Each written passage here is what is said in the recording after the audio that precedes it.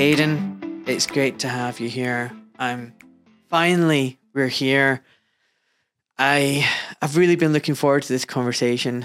It's funny, the moment you press the record button, it's like, we're talking, but just relax. We're just having a chat. No, it's good to finally, how many years now has it been? I don't know. A lot. 2 or 3 years. 3 years, I'd imagine. Wasn't it before lockdown? It would have been before COVID, yeah. So that's more than 3 years. Yeah. So I started following you because I loved your content on Instagram. Like, I love the fact that you're just giving information to people, especially runners, about how to run. And I have to admit, one of the biggest group of patients I have are runners. And, you know, I used to find them a very difficult group of people because they'd come in really like with a crazy look in their eyes. I've got this injury, doc. I can't run. I'm going crazy. Fix me. And I'd be like, oh my God, bloody runner again. And they would all say, they would opening line, I'm a runner. I'd be like, okay, great. And I wasn't a runner. So because I wasn't a runner, I didn't really have much sympathy for them. And I used to be like, yeah, whatever, just rest and you'll get better and go away. Yeah. And they'd be like, I need to run for my mental health. I'd be like, well, great, sort out your mental health. And, I didn't have much sympathy. I have to admit, I didn't. But the thing is, about 3 years ago, I became a runner. And I now totally understand. Like, if I couldn't go for my regular runs every week, dude, I'd go crazy. I love running. And what's really interesting is I never thought I was a runner because throughout my life, I've tried running. I've tried running in the park when I was working in New York, running around Central Park like everyone else does. Look at me, I'm so cool. And I used to run, along the Thames when I lived in central London. I passed all the landmarks. Oh, look at me, just like it. But I hated it. So I didn't like running on the road, didn't like running in the park, didn't like running on a treadmill. Suddenly I come out in the countryside and start running trails over fields, into the woods, up and down hills. And I'm hooked. No, you're in. There's no getting rid of you. I'm hooked. And when a patient comes to see me now and says, I'm a runner and I can't run, I've got this injury, I'm like, oh my God, this is terrible. I need to help you. It's like my whole attitude is just changes, doesn't it? So tell me, why are you the running physio? Because on Instagram, you're the running physio, aren't you? Yeah, so the Irish physio, but essentially the running physio. I grew up playing football. I was playing like professional for a number of years. I had 3 knee surgeries within 3 years. So got rid of my contract and then I was like, right, what do I do now? Got into physio and then I started rowing, rowed competitively for a number of years. And then I got bored of that. And then just pre-COVID, naturally the progression from rowing, because it's endurance based. You're training, 11 sessions a week, 6 days a week. If you want to compete at, let's say, the Henley Royal Regatta, stop that. And it's like, right, let's try running. Started running, picked up a lot of injuries because I was sitting on my backside rowing on the machine, on the water. Yeah. And then I just fell in love with it. I fell in love with the feeling of what running gave me. And from then I said, well, if I love this, why can't I just make this a job? I mean, I was working as a physio, treating all different shoulders, necks, persistent back pain, lower limb running. I thought, well, if I love running, what can I do that can, get me out of bed in the morning and make me excited to go into work? And I said, right, I'm just going to go all in. And it was just delve into the research, start treating runners, build up a bit of a platform online. And now all I treat is runners. And wow. I do lots of other stuff around running as well. So that's really surprised me. You've not actually been running for very long. I've always ran, but I would say properly for perhaps maybe last 3-4 years. Wow. So not much longer than me. No. I've always trained, but running has just grasped me over the last, 4 years. I love the fact you're saying you want to do something that gets you out of bed and that you love. Honestly, I think most people, the majority, don't actually fit that criteria. They don't do a job that they love. They're not passionate about. and it's just there to pay the bills. And I feel sorry for them. You really want to do something that you love. So yeah, I'm glad you found that. And otherwise, we wouldn't be having this conversation either. I know, it's amazing what it does and the people you meet through it. Yeah. So tell me, what did you learn when you started learning? You said you were getting lots of injuries and stuff like that. And I find that problem. I don't know about you, but I think one of the problems that I have is when patients come to see me and saying, "Oh, I'm a runner." I go, "Okay, so what kind of form of exercise do you do?" And they go, "Oh, well, on a Monday I do a 5K run, and on a Thursday I do a 5K run, and on a weekend I do a 10K run." And I go, "What other exercise do you do?" And they go, "Running." And I'm like, "Yeah, but anything else?" And they go, "No." I'm like, "Okay." So that's like me saying I've got a really healthy diet and I eat apples every day. Nothing but apples. Yeah. And on the weekend, I'll have 2 apples. I'm like, it doesn't sound that healthy anymore. And they look at me like, "Oh, yeah, that doesn't. Am I meant to do another type of exercise?" And I'm like, yes. But I think that's got something to do with it. What do you think? I agree. I think what I realized when I started running was that, okay, it takes your body time to adapt. Just because I've been training and physically feeling fit and strong doesn't mean to say that my body can now withstand the forces that running has.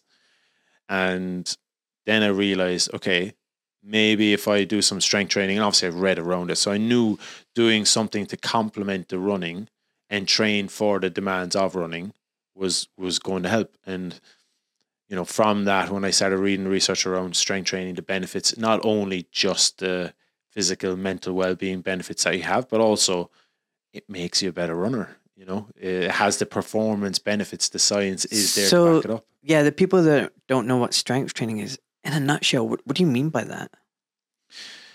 So when we're looking at strength training specifically for running, we're looking for like neuromuscular adaptations. We're trying to stress the body for a short period with high demands. So when you're looking at, most people will say, well, if I want to strength train for running, it needs to replicate running. It needs to be low resistance and it needs to be high reps, which is the complete opposite. So when you're strength training and your repetitions are above 15 reps, it becomes metabolic. That's what drives it. Whereas what we're looking for is neuromuscular. So you want a high force, high power output. And then when you're running, it's like your engine is bigger. Therefore, for a given stride, you use less energy. So economically, you become much more efficient. But not only that, it improves tendon health, muscle health, bone health, which we both know when it comes to injuries like tendons and stress fractures can be incredibly frustrating for runners. So strength training is getting weights, kettlebells, Yep. using your own body weight as well. But if you can, eventually start adding additional load. And you don't even need gym work, do you? You could do this kind of strength training at home. Am I right? Absolutely. So essentially, strength training, we want to apply progressive overload. So we want to be able to, over a period of weeks, months, we want to increase the amount of demand that's being placed on tissues. Therefore, the tissues adapt, providing recovery, etc., which I'm sure we'll go into is there. Not lots of people have access to gyms. People have families, they've got kids, they don't have time to get to a gym, or maybe they can't afford to get to a gym. But you can do other things. So, for example, you're sitting on a chair, you stand up using both legs. Stand up using one leg. Add a rucksack, add some books, add some water. Progressive overload. Therefore, my body is now having to perform greater force to stand up. Okay, well, why don't we get you hopping on one leg with a rucksack? Why don't we get you, if you've got a stairs or let's say a wall in your back garden or in your local park, why don't we get you jumping up onto that wall? Why don't we get you hopping off that wall? So the demands are greater than the demands of running. So we train for the demands and we try and go beyond the demands. Essentially, that's it. We want to put your body under more stress than it is when you're running over that short period. Therefore, we know that you're more likely or less likely going to get injured. Your risk factor can reduce. So it's really funny. I started doing strength training first before running. So, roll back the years. I'm 40 years old. I'm really fat. I'm diabetic. I'm hypertensive. I was a mess. I had a gym membership, which was very expensive, and I was maybe going once a week, once a month. And then it wasn't even that. I was too busy. Like life, just working. And then I started getting personal trainer in. And I thought, right, I'm going to exercise. And I'll be honest with you, I was paying him to force me to exercise. It was just like once a week. That sounds ridiculous, doesn't it? When you say it out loud. I know, right? And I think really you should be getting a personal trainer or a strength coach to teach you how to exercise and make sure you're doing it safely and give you additional exercises that you can start doing. But I wasn't. I was using him to literally motivate me. But eventually it got to once a week, and then it got to twice a week that I started doing the exercises on my own. And it got to a point where I didn't need the personal trainer anymore. I was like, oh, I'm hooked. I kind of like doing the exercises here in my garden. I don't need to go to the gym for 2 hours and, change in a changing room with fat, naked men in front of me flossing. I can just do 30 minutes in the house, bang, get it out of the way. So I had this background foundation of strength training. And then when I started running, because I wanted to spend time with my wife, because one of my love languages is quality time. Yeah. And she's out in the woods, for an hour and a half. And I'm like, hey, I want to come. I found it quite easy, that transition. And I didn't get any injuries. And I did 3K. And after a couple of weeks, I started doing 5K. And then a couple of weeks there, I started doing 7K. And it just built up. Yeah. But my wife kept getting injuries. Oh, by the way, I've got a question to ask from her. Remind me later. And then I said to her, maybe you need to do strength training. And she was like, oh my God, that's so boring. I just want to run. And her mindset was, I want to be out in the woods. Mentally, it's, cleansing. It's great. What the hell? We're doing weights? But she's hooked now. Yeah. Because after having so many injuries, she's seen the light, basically. Yeah. Yeah. So like when it comes to like someone who's a complete newbie, has never run before, what would your advice be? How would you get them to start running? Well, initially is teaching people that, look, running, one thing I always say, if you don't want to get injured, don't run, because it's part of it. So expect that you're going to experience pain in your knee or calf, so it's normal. Yeah. It's not an injury-free sport, but also most injuries are not that serious. And recreation runners do have the rate of injuries per 1,000 hours is, twofold more than those who are more experienced. So it's part of it, but it's just start slowly. And also learn how to run slow. Like running slow, you need to be very disciplined. Most people will go out and because they've got a half an hour to exercise, they'll push themselves. But it takes their body longer to recover. And also the peak forces in certain areas are a lot higher. So just run slow. Walk if you have to. There's nothing wrong with it. Coming back from injury, a lot of times it's run walk plans depending on the injury. So give yourself a number of weeks / months to just get used to building, well, depending on someone's goal. But if someone wants to run 3-4 times a week, well, let's just get out for 10-15 minutes at a time, gradually build up. And of course, teaching them the benefits, right? Let's make sure we're getting strength training in the key muscle groups. Look after your recovery because, we mentioned strength training. Yes, it is important, but you only benefit from the training you recover from. Make sure you're getting good quality sleep, you're eating a good balanced diet, and you're reducing your risk of and enjoy it. Just learn to find different routes. It is amazing. It's incredible. And the big thing for me is that most people will stop because they're injured. And then they miss out on the health benefits. 100%. I mean, I agree with all of that. Sleep is so important. That's when people recover. I don't know. I find a lot of these people who are quite stressed and trying to look for an outlet and run through the stress, they don't sleep very well. They're not addressing the stress caused, the problems at work, the problems in their family life. And I'm trying to educate them that stress produces cortisol. Cortisol weakens and denatures tissue. If you inject cortisol into a tendon, it snaps.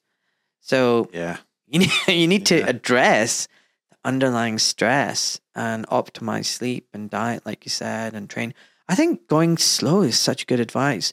I don't look at times. I don't care, Aidan, about how fast I am. The longer I'm out, the better. Yeah. And it takes time to get used to, and often we learn the hard way. I mean, you said that you had quite a good transition, but have you picked up any injuries since you started?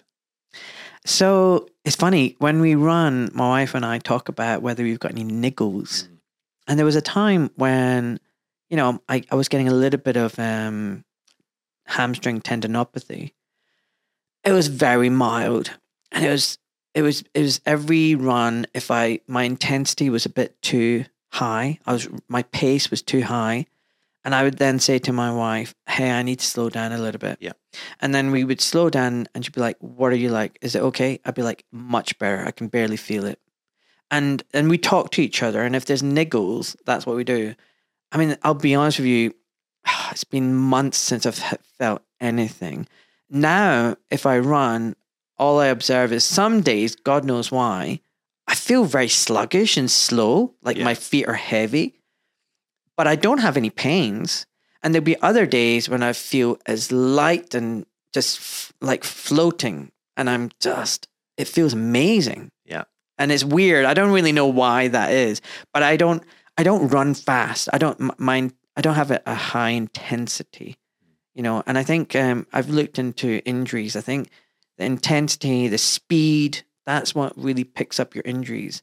And I don't know about your advice, but I find that if I get a niggle, I slow down. Yeah. And if the niggle, and by slowing down, goes away, I carry on. Yeah. But if the pain persists, I will stop and start walking. What I won't do, I know that a lot of people say you should run through the pain. I don't do that. I don't know about your opinion, but I personally think that's dangerous. Pain is your body's way of saying something's not right. I'm bringing it to your attention. Do something about it. And if you ignore it, the risk is, okay, the pain might subside, but you develop a chronic problem or you develop failure in some way. Yeah. So touch wood, no, I've not really had any injuries, but maybe that's me being a foot and ankle surgeon, orthopedic surgeon, being very in tune with my body. I don't know. But it's interesting that you said when you did pick something up, you realized that the intensity was aggravating it. And, when you run faster, so you could have two people. One person's running 100 kilometers a week and the other person's running 50 kilometers a week. The person that's running 50 could be doing, let's say, 50% of that at a higher intensity. The one that's doing 100 kilometers could be doing it relatively easy, conversation pace. The one that's doing 50 kilometers is probably at a greater risk because the intensity is higher. Yeah. So like your hamstrings, when you're running slowly, they're probably producing 1.5 to 2 times your body weight in force. When you're at sprinting speeds, it's up to 9 times your body weight in force. So, you sprint for a bus. It's no surprise to get people coming in. It's like, yeah, I was late for work, so I had to catch the train. So I just kind of sprinted a little bit, and then they get a flare up. But these little things do make the big difference. So yeah, you learn, unfortunately, sometimes the hard way. Yeah, 100%.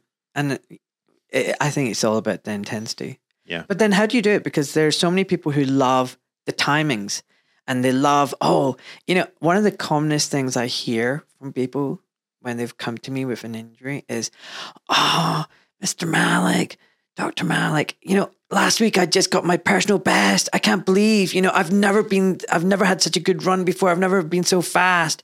I can't believe I've had this injury. And it's like, can't you see the connection? That is the reason that you pushed your body so far and that failed. And I don't think they get in their head, it's, I was so good. My PB was so amazing. I was the peak of my fitness.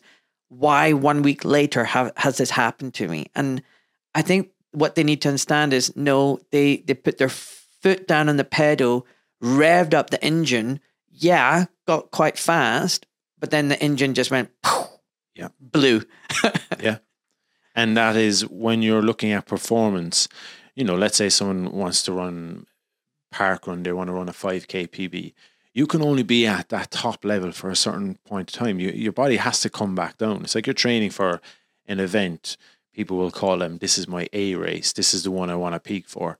You can't be at that level that you're at that event for so long. You need to come back down and then come back up again. But that is often the problem, is when people start seeing their body change physically, they're getting faster. It's like, okay, they keep on pushing, which is great. But then eventually the body will tell them, hang on a second, something needs to change here.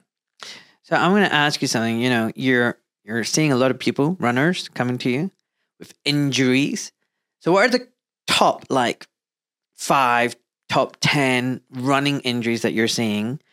And how would you recommend that people A, avoid them, and B, what's the best way to treat them? That's a big question. How long have we got? Okay, so take your time. Number one, I would say, is just general knee pain. So patellofemoral pain. Right. So pain around the front of the knee is the number one most common running related injury. Wow, obviously I don't see that because I'm a fit ankle surgeon. I would never have guessed that. Yeah. Right. Yeah. Number two, you're so sorry, let's go back. So what's causing that? Is that patella tendon pain, quadriceps pain? So in terms of the nociception, we're not really clear where it's coming from. So it's essentially pain in and around the kneecap. So behind the kneecap and in that kind of trochlear groove with the femur. So where the femur sits onto where the patella sits onto the femur. Yeah, yeah. So when you're running, particularly as you're striking the ground going into mid stance, that the load on that area, I think it's around 3 to 4 times your body weight in peak force. Yeah. So when someone is walking, you're still loading the area, but then all of a sudden, when they start running, this area is like, hang on a second, this is new to me, and therefore you start your body starts your brain starts producing pain, and it's actually not, in terms of structurally, if you're going to scan someone with patellofemoral pain, it's not really going to show much. So it's not their tendon. It's not the patella tendon. It's not just general specific pain behind the kneecap, around the kneecap. Interesting. That's number one. And in terms of treatment for that, so we can actually see it can be really difficult if someone comes to you late. So you see a lot of people with patellofemoral pain where they have signs of depression because they fear that something is wrong with their knee. So when they bend down to pick things up, when they go up and down stairs, when they're sitting in the office, their knee is hurting. They think, God, I've damaged my knee. Whereas when you have someone that comes in after a long period of time, you have to really, education is essential. You have to educate them about the structures, why you're experiencing pain. Bending is not harmful because they develop these kind of fear and avoidant patterns. Yeah. So, and then that has that knock-on effect. They don't do things they enjoy. They might increase weight, and then they don't socialize with certain people they have been when they've been running. So it really has a domino effect. On the flip side, if you catch it early, great outcomes. So it really does depend on the individual. And often, you might find deficits in quadricep strength, hip abduction. So strengthen the glutes, strengthen your calf. So it's identifying these areas. I mean, do you think some of it is patella maltracking, the kneecap going through the groove not properly? It's a good point, and I don't think the research correlates very well with that. And there's just a number of guys who would produce a lot of research in this, and you've got So, what do you think is causing it? Why do they get it? I think it's just exposure to load too quickly. It's just too much too soon. Yeah. It takes time to adapt. It's like when someone is wearing high heels going into the office and then all of a sudden they change to flat shoes and know they're getting some plantar heel pain or Achilles issues. I think it's because they've changed in forces going through the area. 100%. From an injury point of view, this is what I see. The top things are intensity. They've ramped it up too much. Frequency. They're doing it too often. Yeah. And the gradient in which they increase the amount. So they're doing too much too quickly. Yeah. I think all of these things are the reasons why I see injuries. It's basically just you're getting this overload phenomenon. Yeah. They're not giving their body time to adapt, the muscles to get stronger, the tendons to get stronger. It's just they overwhelm that. Because basically, as living beings, there's a repair and damage kind of system going on. You've got damage from daily life. Yeah. cells being degraded, broken down, whatever. And then we're not like this inanimate desk here. We're living tissue. So the body goes, that's damaged. I'm going to repair this. But the repair crew, for one, isn't as frequent and as abundant as when you're a child. Yeah. And every decade you get older, the repair crew gets a little bit less. Yeah. And then by the time you get my age, they're part-timers. And then if you're doing too much damage, then you overwhelm that repair mechanism. Then you get the muscle tears, the tendinopathy, the stress fractures and everything. So yeah, go slow. I agree. And you made such a good point. Changing more than one variable at a time. So often people will start, they'll increase, exactly as you said, frequency, intensity, duration. And that's one thing that I would often try and highlight to the runner is just change one at a time. If you want to run, let's just try and get you running 3 times a week. And then let's build a little bit of intensity, then a bit of volume. Most people will buy a running plan and they're running once a week and the running plan asks them to run 3 or 4 times a week. You're doing speed sessions. It's just too much too soon, as you said. So that's knees, number 1. What's the number 2? That I see or what the research tells us? What do you see? What I see? I don't care about research. Yeah, okay, so the experts. You're the expert. I'm the expert. So because I see a lot of competitive runners, it would be more Achilles tendinopathy, and I have a special interest in bone stress injuries, which is something I want to question you on, being the foot and ankle expert. So Achilles tendinopathy. Achilles tendinopathy, yeah. Yep. So how does that present? So in terms of peak forces, the Achilles it's essentially formed from your calf, your medial lateral head of your calf, and then your soleus. So those combined take 11 times your body weight in force. So that alone is just one of the main reasons why you'll end up getting Achilles issues, is that you're running and you're exposing it to really high forces. And often when you look at how strong someone is in that area, so I'll get them doing calf capacity test or how much weight can they lift in terms of their percentage of body weight, and often it's nowhere near what we would like it to be. So I think it's perhaps maybe not conditioned enough in that area, and then also just to the amount of high forces. Footwear as well can definitely play a part. Oh, we'll talk about that in a sec.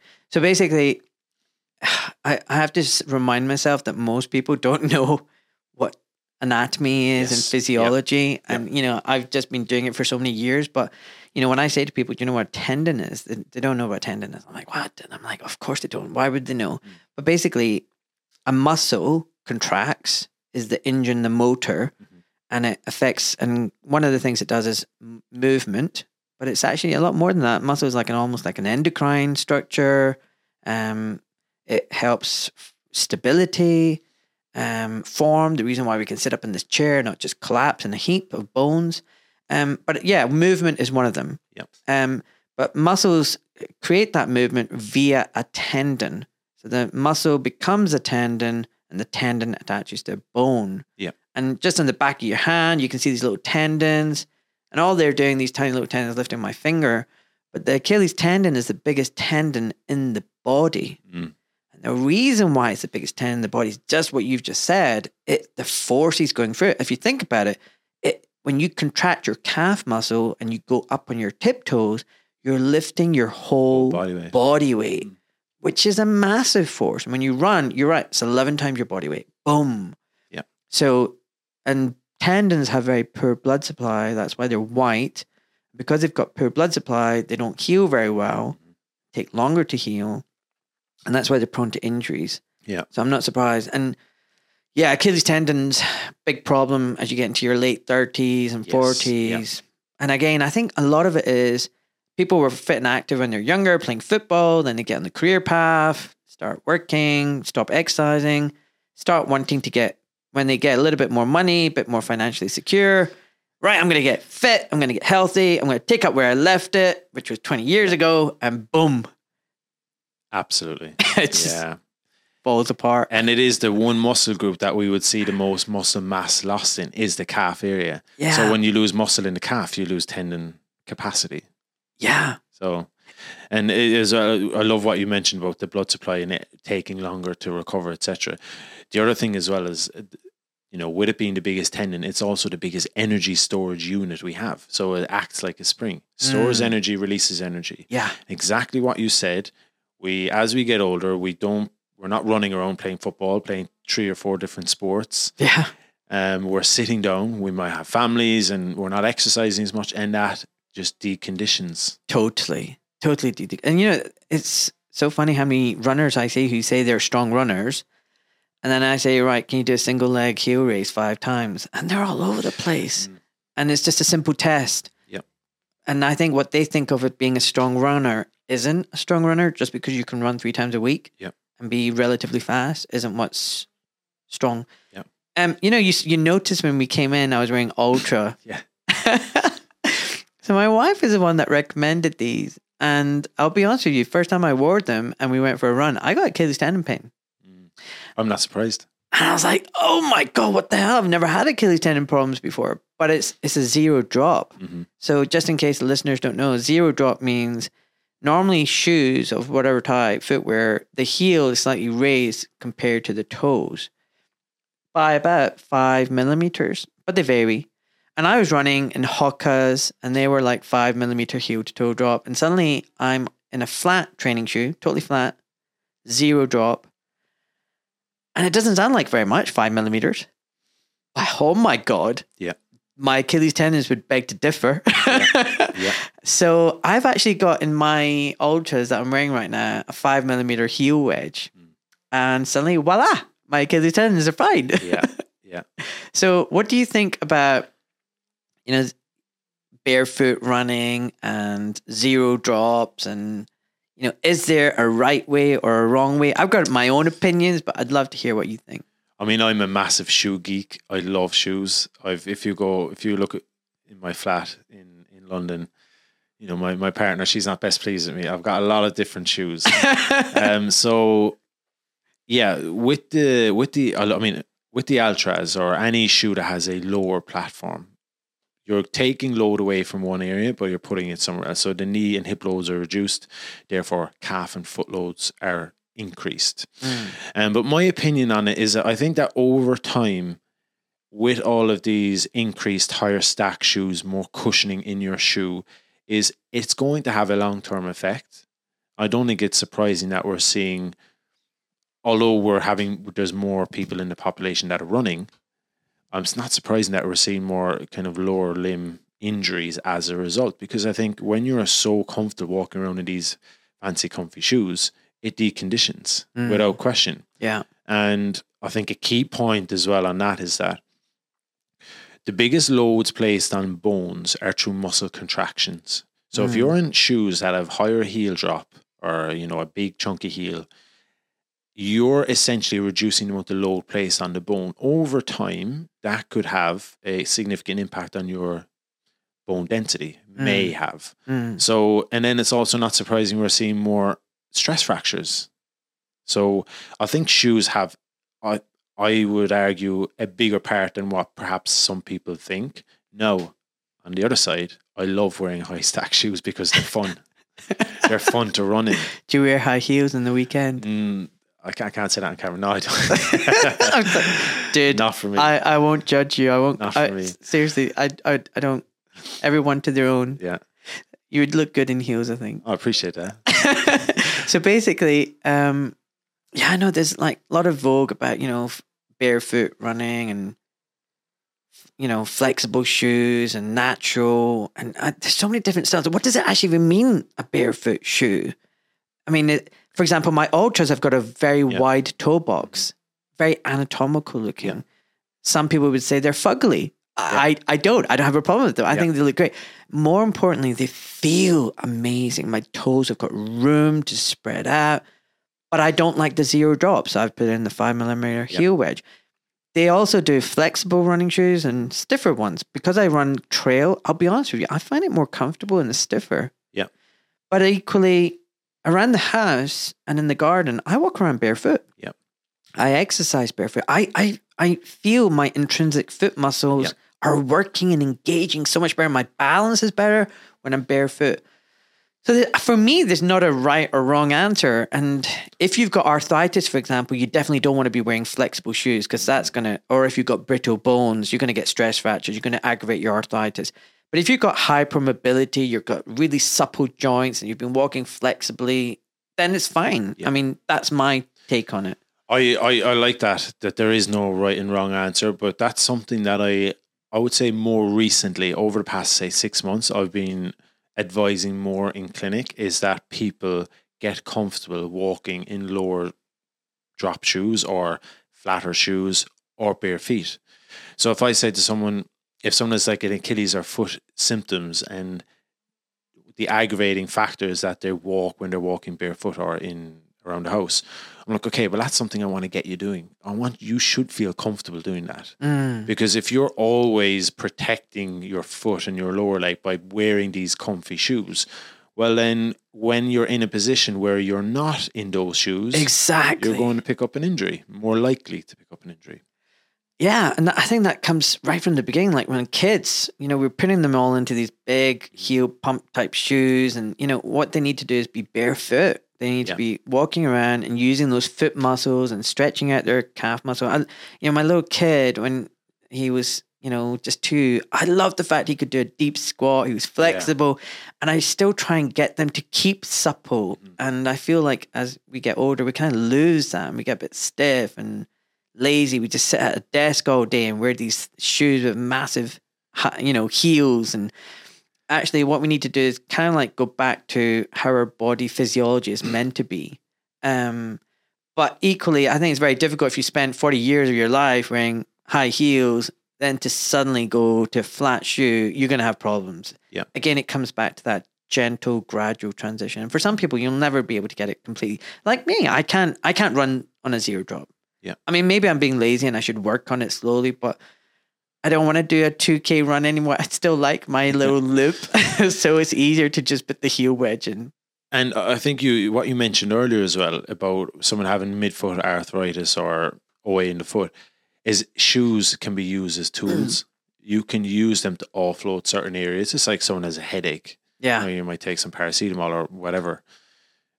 You can use a shoe to offload an area to keep someone doing what they want to do. So I think they're very effective if they're used in the right way. Yeah. So we've done knee pain, we've done Achilles tendons. Yeah. One more thing about Achilles tendon. How many of your folks come to you saying, can you do a quick shot or injection, or can you do some PRP or some voodoo medicine? This is something I wanted to ask you on, actually. Yeah, go for it. I would get people who are looking to compete in an event where they want a quick fix. I want to be able to run, etc. And I would never personally, I wouldn't say, always I'll go conservative. Let's try and manage it with exercise, etc. But what is the best practice when it comes to that? And the question I would have is, does it change so with the Achilles tendon, you can get a tendinopathy, just for the listeners, or the other one is like tenosynovitis, so inflammation of the tendon sheath that surrounds the tendon. So my understanding is that injections can be beneficial for the sheath injuries, or is that not the case? I don't know is the answer, but that's why I'm asking you. You're right. So the acute pain, acute problems can be due to the Achilles tendon lining being inflamed. So that's tenosynovitis. So acute Achilles tendonitis, the actual structure of the tendon is healthy, but it's inflamed. The lining is inflamed. I don't think injections actually are the best thing. Steroid injections are very powerful, and I think it's negligent actually to inject steroids around tendons because of the risk of rupture. I've gone totally away from it. It weakens and denatures the tissue. So while you might get some short-term relief and think, wow, that's worked, it's at a big cost. Yeah. It's not worth it. I think if you've got an acute tendonitis, the simple thing is rest from the aggravating insult, the running or whatever. And I don't mean like, put in a boot or a plaster. Again, that weakens and denatures and causes atrophy, and you don't want that. You just want to just slow down, but you want to preserve movement. You want to preserve that function, so you don't want to stop. Now, an Achilles tendinopathy, that's wear and tear. That's lack of inflammation. So it's the opposite of that acute thing. Yeah. It's degeneration. And you want to get some healing back. But again, you want to remove the high level of damage and promote healing. Yes. How do you do the healing? Oh, that's hard. Again, injections aren't the answer. Steroid injections ultimately are sweeping the rubbish under the carpet. It might look good initially, but after a while, you're going to have a stink. Yeah. So you don't want to do that. Yeah. My wife would be upset if that's the way I tidied up the house. I had someone, she was an international triathlete, reach out to me. Yeah. And I said, right, let's just jump on a call. She was given, within, I think, 8 months, 4 cortisone injections into her Achilles. Oh. Massively red, massively inflamed. And obviously, this person, it's just their career, right? It's their livelihood. So, yeah. And so how did they do? Well, I was very honest with my opinion. Obviously you have to be quite mindful of how you're giving that message across. But I said, look, the injections are not going to get you where you want to be. Essentially, with a tendinopathy, what we see is progressively overloading the tendon and placing the tendon under higher strain is but gradually, like you said, remove the energy storage such as hopping, but progressively load the tendon slowly. That's where we will see better adaptations with the tendinopathy. So yeah, I don't know. The answer is I don't know how she got on. She went off to see a specialist, and I think it was looking for adjuncts and other ways to try and fix it. Yeah, so there's the other injections where they get blood and they spin it down. It's called PRP. And this so-called benefit is that you're getting the healing cells and chemicals, and you can regenerate the tendon. I haven't seen any substantial, significant studies to show that it works. Yeah. I think it's a placebo at best. It's a great money earner for doctors. Yeah. But patients and runners are equally guilty because they want that quick fix. Yeah. And, if you can give it in a vial and a needle and they don't need to do anything, they don't need to make any sacrifices, they don't need to make any changes, and it's an instant quick fix, they will sign up and pay for it. And the doctor's rubbing their hands, going, great, I'm delivering what the patient wants, and I make a nice earner. 400 quid? Easily. Yeah. Dude, I mean, some places in London, Harley Street, they're charging a lot. And then there's all this stem cell business and, regenerative medicine. I think you're going into a rabbit hole, isn't it? Once you open up that kind of worms, it's just, you're always trying to find a way to fix it rather than, let the body do its thing and give it the right things to do. I have a question for you. On the tenosynovitis, what are your thoughts on using topical anti-inflammatory? So the kind of night treatment is the Voltarol, Heradoid cream, and that night wrap, just using Glad wrap around. That's a really good question. I mean, I think it's really simple. If you put on an anti-inflammatory gel or topical agent and your pain goes away, well, it's responding. You've got inflammation. Yeah. Put it on. But the thing is, I've been on my own journey. I used to take ibuprofen when I had a bad back and anti-inflammatories. I don't take them very often now because I think inflammation is how your body heals. Yeah. Anti-inflammatory medication, stopping the inflammation, stopping the healing. Remember I said tendinopathies is a lack of healing, a lack of inflammation. You get degeneration. So do I really want to be pill popping not constantly? Not really. Do I take anti-inflammatories like once every few years? I'll take if something's happened. Yeah.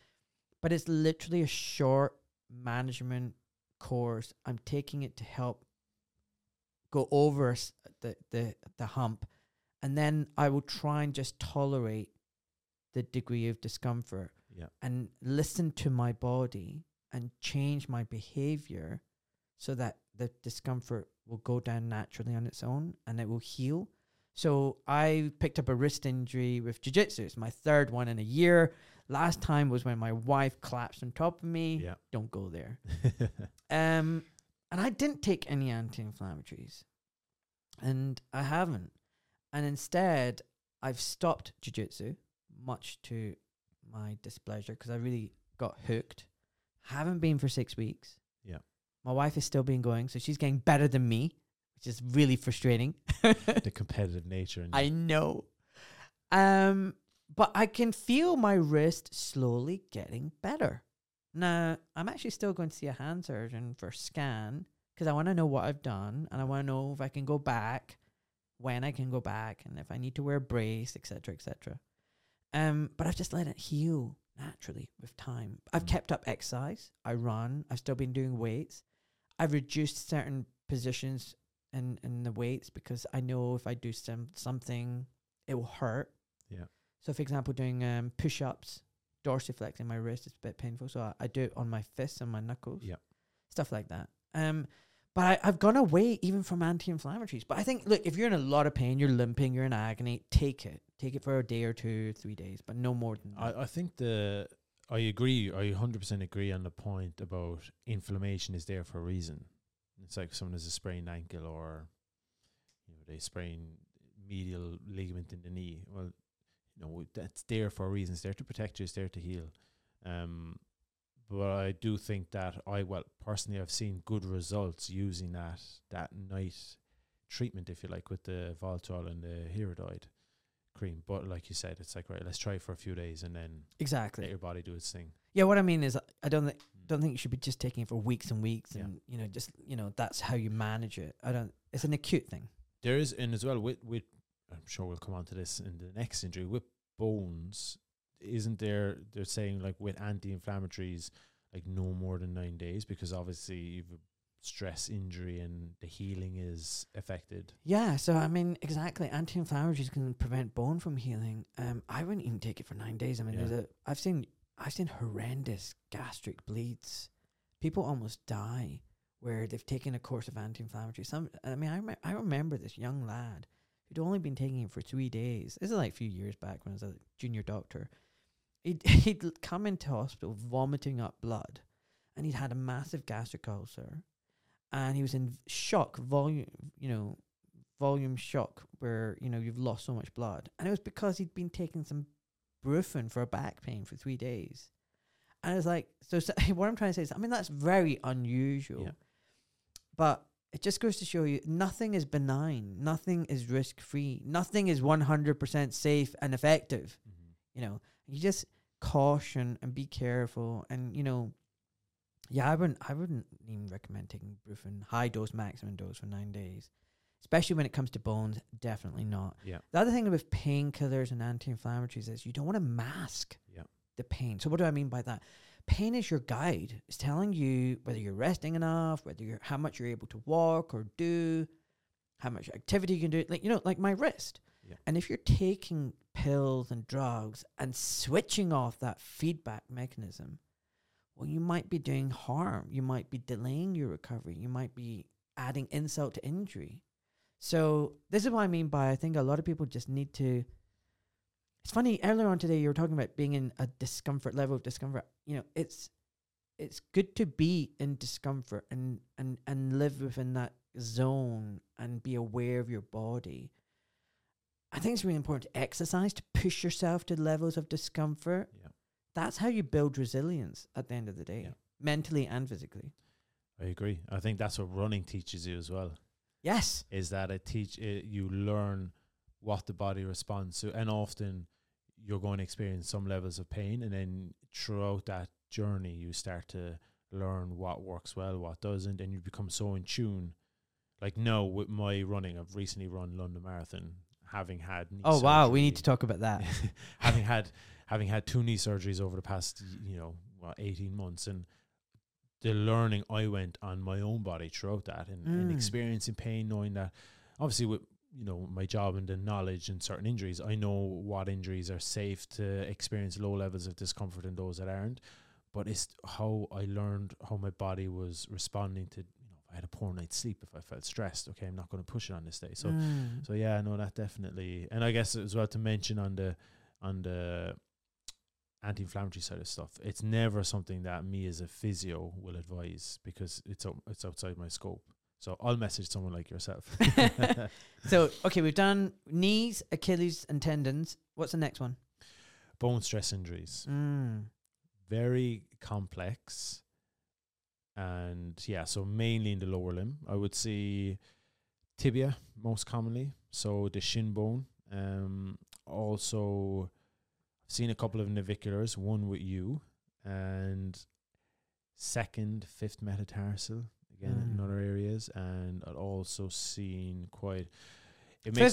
fifth metatarsal. Yeah, base of fifth metatarsal. Interesting. Base of fifth, and also femoral neck and sacral stress fractures. Sacral. Wow. Yeah. So you know about the female triad, don't you? Yeah.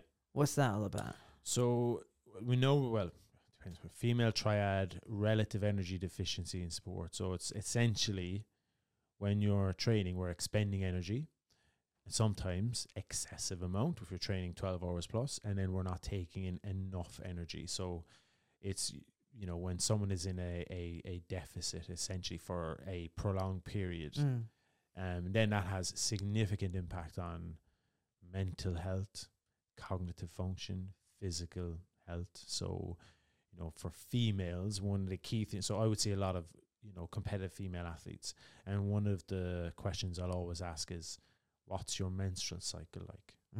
So are you experiencing a period? And if someone has been, and then all of a sudden they've not been getting their period, well, something, it can be a sign. But I'm always looking for risk factors. So how are they training? When someone's training over 12 hours, like, that's a risk factor. If someone has a history of a bone stress injury, that is a significant risk factor for another bone stress injury. So, and it's something I think that's not spoken about enough. And eating disorder as well. Yeah. So disordered eating is, if you look at it vary, but the prevalence in females, 6 to 45% in endurance sports. Wow. Males, 0 to 20%. Wow. And the only thing with males is that they think it's more, it's likely that it's underreported. So the numbers are probably higher. Yeah. Yeah. So the question I then have is, with endurance sports, I think a lot of it can be, people kind of use it to mask potential things that they're going through. So, for example, if someone does have disordered eating, are they using the level of training to say, "Oh, well, I need to be light for my sport"? It's a tough subject to talk about. Yeah. Yeah. What you mean, eating? Yeah, if someone is training for, if they're doing an Ironman or a marathon, and they've come in with multiple injuries, I'm thinking, okay, this person has got signs of energy deficiency, or the female athlete triad.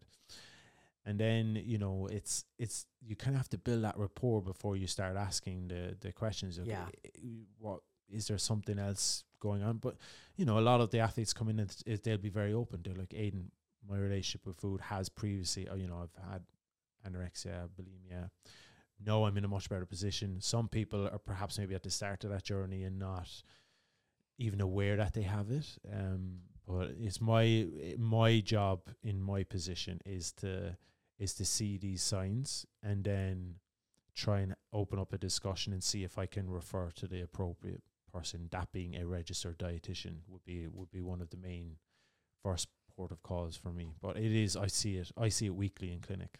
Wow. And in terms of like bone, yeah, you're right. Mediotibial stress syndrome, shin splints, that's quite high. But that's, to me, not an underlying bone issue. It's almost like a traction periostitis. And it's, again, muscle imbalance, lack of strength.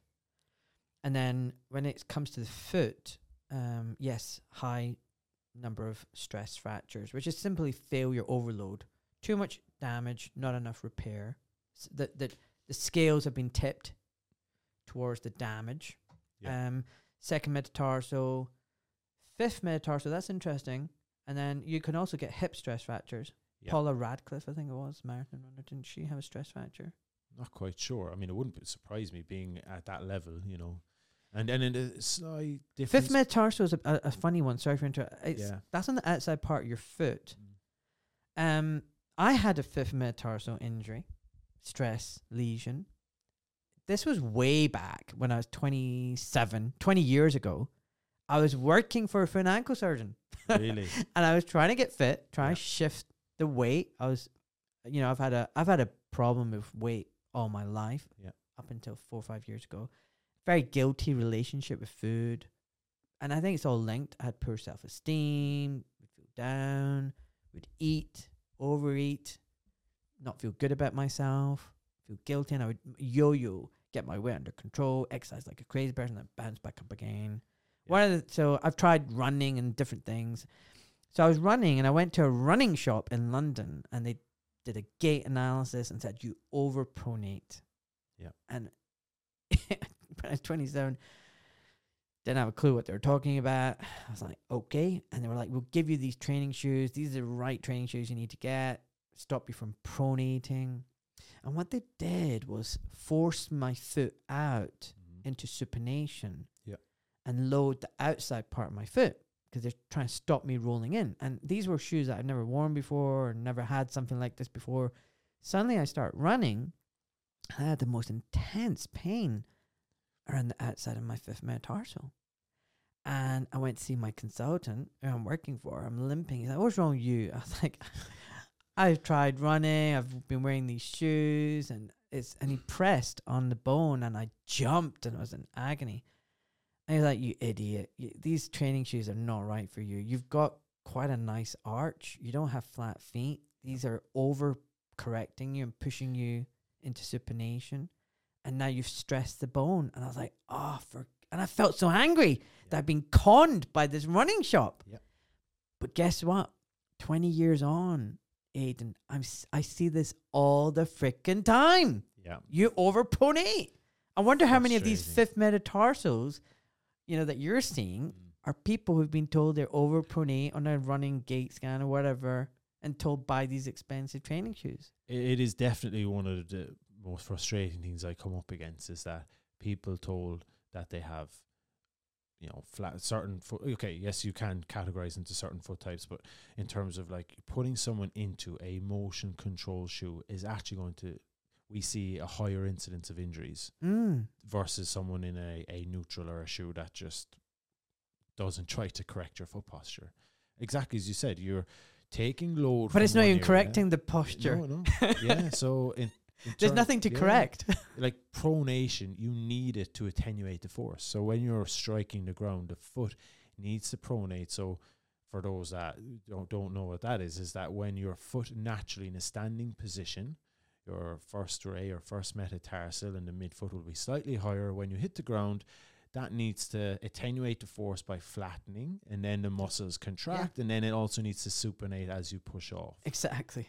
When you're telling someone, well, you shouldn't be doing that, well, it's the complete opposite. You need, and of course, I think the timing of pronation is important. So if someone is unable to supinate because they don't have certain strength or whatever, which you don't see very often, then perhaps, yes, you could, footwear can help. But yeah, it is very frustrating when you have so-called experts telling runners that they need, and it's that kind of fear-induced information as well, isn't it?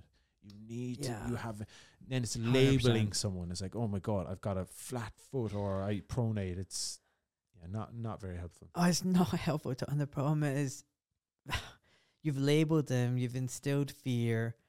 And the thing is, the person then, they buy into it. They go, this explains everything. I overpronate. And then the problem that I find is when I say to them, you've got a really nice arch and I've seen you walk and you don't overpronate, they look at me like, what the hell's wrong with you? Why are you taking this away from me? Yeah. How dare you? You're meant to be the specialist. Yeah. What do you mean? And they get angry. Some of them get angry. Like, what do you mean I don't overpronate? That person said I overpronate. And I'm like, yeah, well, maybe that person didn't know what they're talking about. And I think physios are perhaps, we might be a little bit different than consultants with how we deliver a message, because consultants are, you've got X amount of time with patients and you'll tell them. And I love that. I love that you just tell them as it is. Whereas when I've got a bit longer with someone, you're exactly right. It can trigger people. And I don't blame them, because, they feel like this is me. I have a certain foot type, or And then when you tell them that they don't, it's like, well, I've spent, so many years thinking that this is, and it's like someone with back pain, and you try and take away some of those myths. But yeah, it can be frustrating for the Dude, patient. you're just being too nice. It's not all concerns. It's just me. No. I'm very blunt. I'm very blunt, and I just say it as it is, and I don't do BS, and I don't do rainbows and unicorns. No, but I think it's known, like consultants, they'll tell it as it is. Not all, but some. But it's not a bad thing. But I think it's kind of. I think the problem is people love being able to diagnose and tell people something. So I think there's a group of people who just love saying, "Oh, you overpronate." I think there's an element of an incentive. There's a certain group of people who will tell a person they're overpronating so they can sell them an orthotic. Yeah. And if the only thing in your toolbox is an orthotic, and it happens to be a very lucrative piece of kit, that you get made and profit from, then everyone is overpronating and everyone needs an orthotic. Yeah. Or a specialist running shoe. So I think there's a bit of an incentive there to do that. And I often have to tell my patients, like, it's perfectly normal to pronate. And a lot of people have. And actually the word overpronate, what does that even mean? Everyone pronates to a different degree. And a lot of people think a flat foot is overpronating. These are, it's what is it? What are we even defining? Yeah. As, a pathology. But I think we've digressed a bit. We were talking about stress, fractures and bone injuries. How do you manage them? What do you recommend to your patients? So initially, I'll always include a multidiscipline team. So if someone I think has signs of energy deficiency, I'll make sure that they're seeing maybe a sports doc and getting some blood tests, etc., just to make sure they're not low in vitamin D and other kind of key areas. Physio-wise, offload the area, create an environment that's going to protect it, depending on the grade as well. So that's where the scan is useful. If someone's got tibial, if we look at what we refer to as the Fredrickson scale, grade 2B. Okay, well, there's bone stress reaction. There's no fracture line. Okay, well, I would be very reluctant to put someone in the boot if they're pain-free walking, because like you said with the tendon, we don't want to let the area decondition. But if someone's got a fracture, then you do need a period where you offload to protect it, to allow it to heal. And often that will involve me reaching out to someone like you, which I have done many a time, say, should I put someone this in an air cast boot, crutches? What do you think? And depending on that different situation, offload for a period of time. Find things that you enjoy doing, because you're going to be bored for a number of weeks. Yeah. 100%. I mean, I find it very difficult because with bone stress lesions, it's so variable how long it takes to heal. Quite often you don't see on an x-ray. You're going often by clinically palpating the bone, and pain can be very subjective and it's very weird. Some people have pain for no reason at all, and other people have, minimal symptoms when they should be crippled. And you're like, what? This person's got a normal x-ray and they're in agony, and this person's got the worst possible x-ray and they're walking around just fine.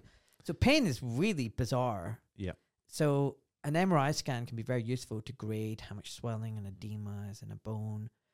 And the problem is it can take so variable. Some people get over a stress fracture in 6 weeks.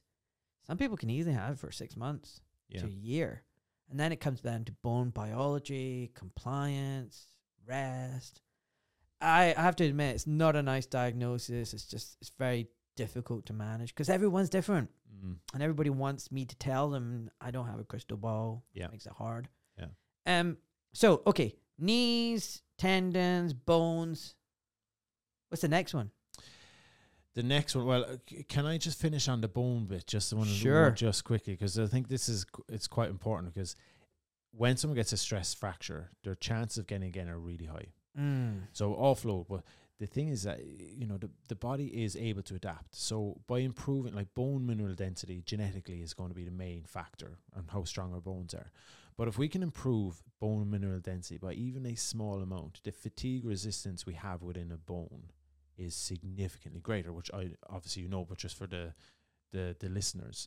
So when I'm then going back, when someone comes out of the boot, We put them on, depending on if it's a high risk or etc. We'll put them on like a bone loading program. And, anecdotally, the benefits in terms of the re-injury rate, or what I've seen, has been a lot less, providing that they're sleeping, and nutrition, which I'm sure we might talk about in a bit, is essential. So putting them on a bone loading program to then set them up for success going forward is really important, because often the re-injury rate within the first 6 to 12 months is really high, which is frustrating for the likes of you and me. So yeah, that's one thing that I just wanted to mention. No, it's a really good point. And I think the nutrition is a really good point. It's amazing how many people think they're eating healthily. And, I say, what's your diet like? Oh, I've got a great diet. I'm a very healthy diet. And I go, okay, well, so like, what do you eat? Oh, in the morning I have Special K. I was like, oh my God, where do I begin with this? Yeah. It's like they think bran flakes and Special K is the start of a good diet. And it's like, oh, I'm vegan. Yeah. I eat fake burgers. You're just like, oh, okay, right. Where do I begin with this?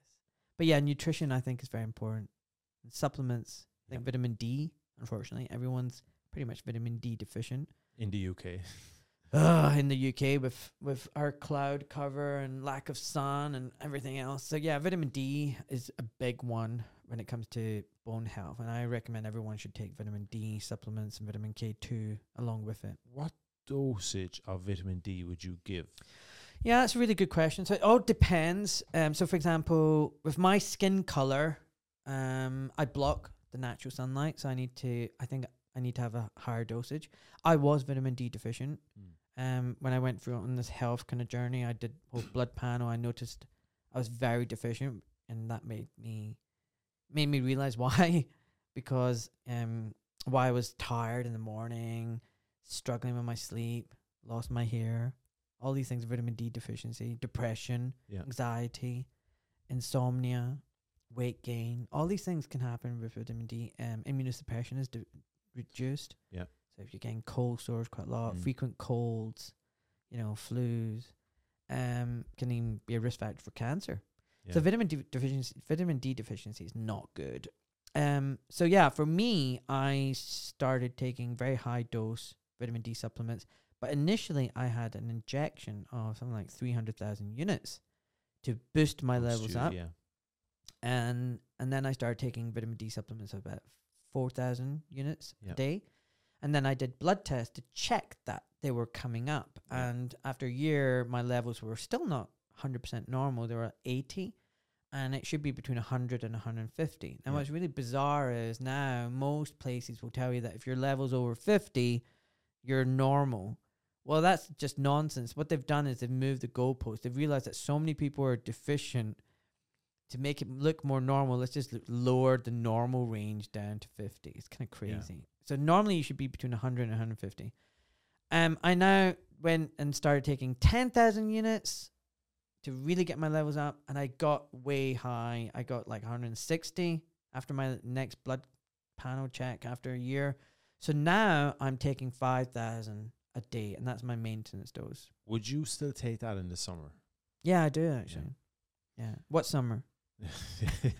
Dude, what summer? I know, but it's interesting because it's something that I will see a lot. Well, a lot of athletes when they come in, they're not taking any vitamin D supplements even during the winter, and they're training 15 hours a week.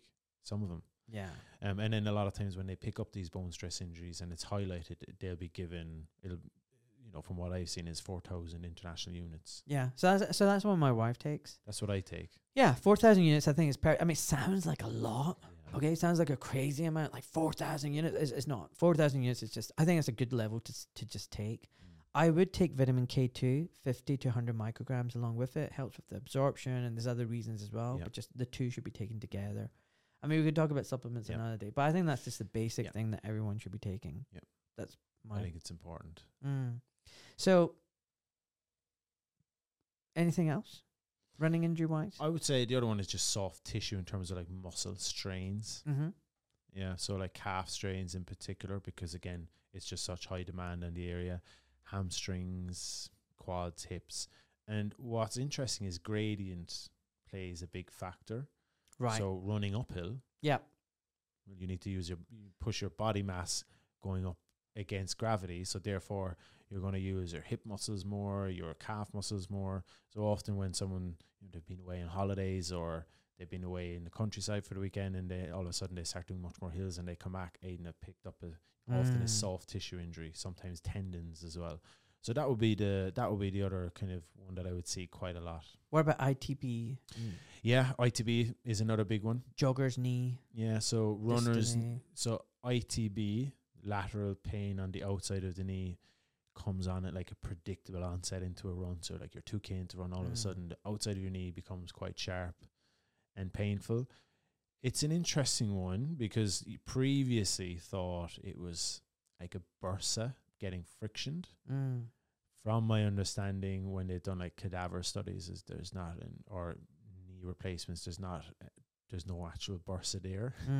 So it's I think it's just more it's a highly innervated with nerves between the ITB and the bone. There's like this fat tissue which has a lot of nerves in that area, and that gets sensitive because the area is being exposed to more load. Mainly, someone decides I'm going to just go on a long run on the weekend, or more downhill or uneven cambers. Yeah, no, I because I've had it once or twice, and again, it's just I think it's when I've done a long run. Sorry. Yep. 16K, and it's like a little bit faster than normal. Yep. Do you know one thing I've stopped doing? Listening to upbeat dance music when I run. I just found I was running too fast. Yeah. Without even knowing it. The tempo of the beat. It's like Yeah, and it takes your cadence up, and when your cadence comes up, you start running faster. Yes. So yeah, I stopped listening to dance music when I run. Keep it for your races or events that you do. So before you talk about marathon running and training, it's kind of funny. I don't think I'll ever run a marathon, but never say never. You never know. Yeah. I just think it takes so much time to prepare for it. And I really want you to talk about your journey of your injuries, if you don't mind. Yeah, sure. So yeah, talk about marathons and your running injuries and your experience of that. But before we come to that, what do you think about the different types of running? Like people who run on a treadmill. I mean, is that as beneficial for you to run on a treadmill? Is it the same? Is it just as difficult running compared to outdoors, or is it a completely different thing? So I think treadmills can be a very valuable tool. So when you're running on a treadmill, your forces in certain areas will be greater, such as calf and Achilles, because depending on the treadmill, but most of them, they're quite soft. So as you're landing, and it's a soft land, it's like running on soft surface, or to exaggerate a bit, running on sand. Run on sand, your calves feel incredibly sore after. Yeah. Because the ground is moving, whereas the road, because it's solid, it pushes back, it gives you a bit of energy return. So running on a treadmill, if someone has an Achilles or calf issue, it's something that I would almost get them to encourage them later on to do when they're back running. Okay, well, let's try and improve your resilience in this area. So I think treadmill running can be very effective. If someone has knee pain, bringing the gradient up to 5%, incredible at reducing loads in the knee. You can reduce like your eccentric forces in your knee by up to 50%, because your knee is traveling at a slower speed because it's hitting a hill. Yeah. So it's a great tool for different injuries in terms of offloading and also improving capacity. So I'm a big fan of treadmills if they're used in the right way. Yeah. It's funny. I'm not. And I get why you're not. It's in a gym. It's dark. You're seeing all the himbo, gym bunnies or whatever walking around. It's just it's not for me. Likewise, it's not something I enjoy doing. My sister-in-law bought a treadmill for my brother-in-law. It's in the garage. There's no windows. There's no nothing. It's just a TV in front. It's my idea of hell. Yeah. I think the best thing about running is to get outside in nature, in sunlight, in fresh air. I think that's one of the extra benefits of running. Like people need to get outside. Yeah. Get outside, fresh air, sunlight. Even on a cloudy day, there's still sunlight. People don't realize how much sunlight there is on a cloudy, overcast day. And if you can get into a park or somewhere surrounded by greenery, like I think there's studies that show being surrounded by nature and greenery is better for your mental health. So it's not just a physical benefit and Absolutely. endurance, it's mentally cleansing. And God, we live in stressful times.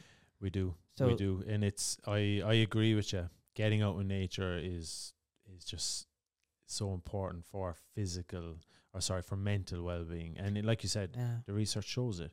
And one of my favorite statistics about running is that it can reduce all-cause mortality by up to 30%. Wow. I didn't know that. So we've all got 100. That's crazy. We've all got 100% risk of dying, right? We know it's going to happen. But in terms of relative risk, runners in comparison to non-runners, Yeah. 30% less likely to die over a certain issue. So cardiovascular disease is number one. Yeah. I think cancer is 23%, reducing risk of because that's number 2. Yeah. Yeah. I believe so. So the paper referencing is a systematic review and a meta-analysis by, I think, is Pedisic et al. But a great study.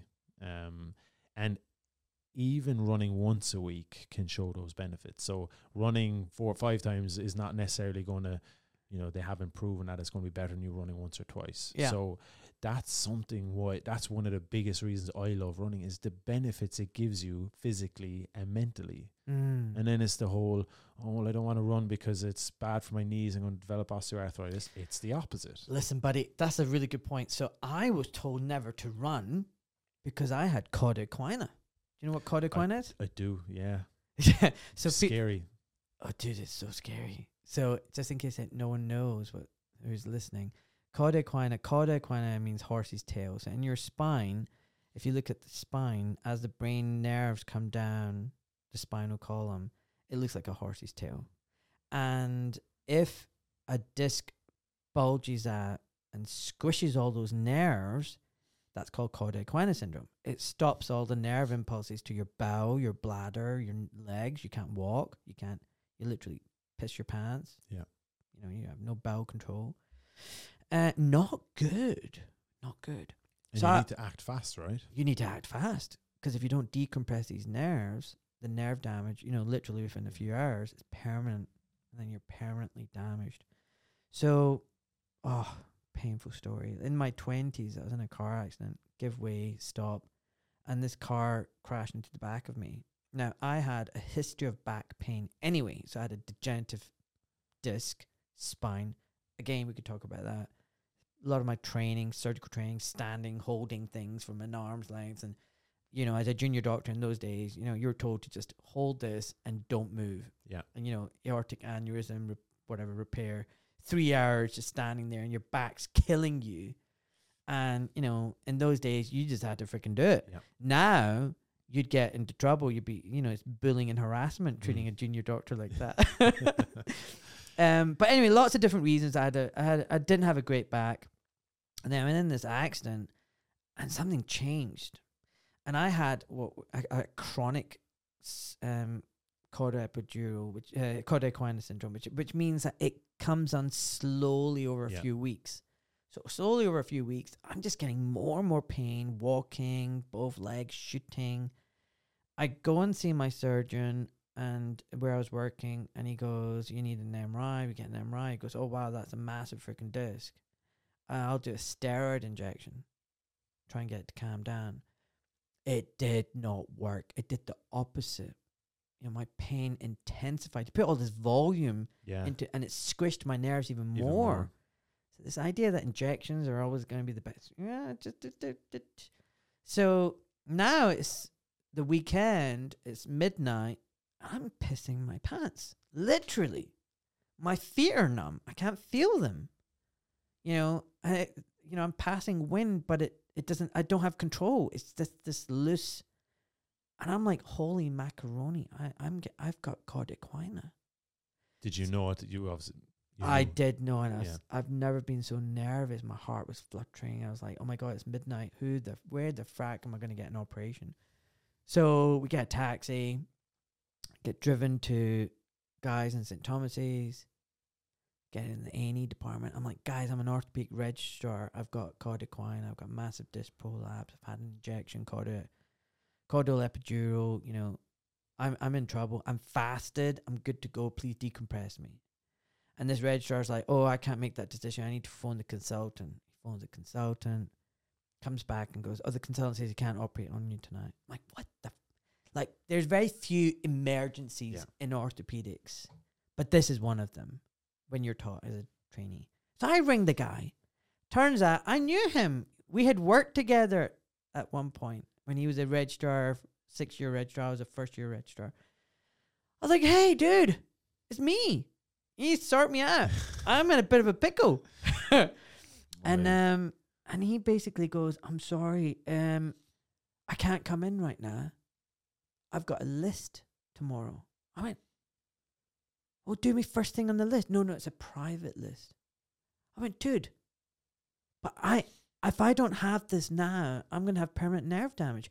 Oh no, the latest studies show if you there's no difference after 48 hours. I was like, yeah, because the damage is done.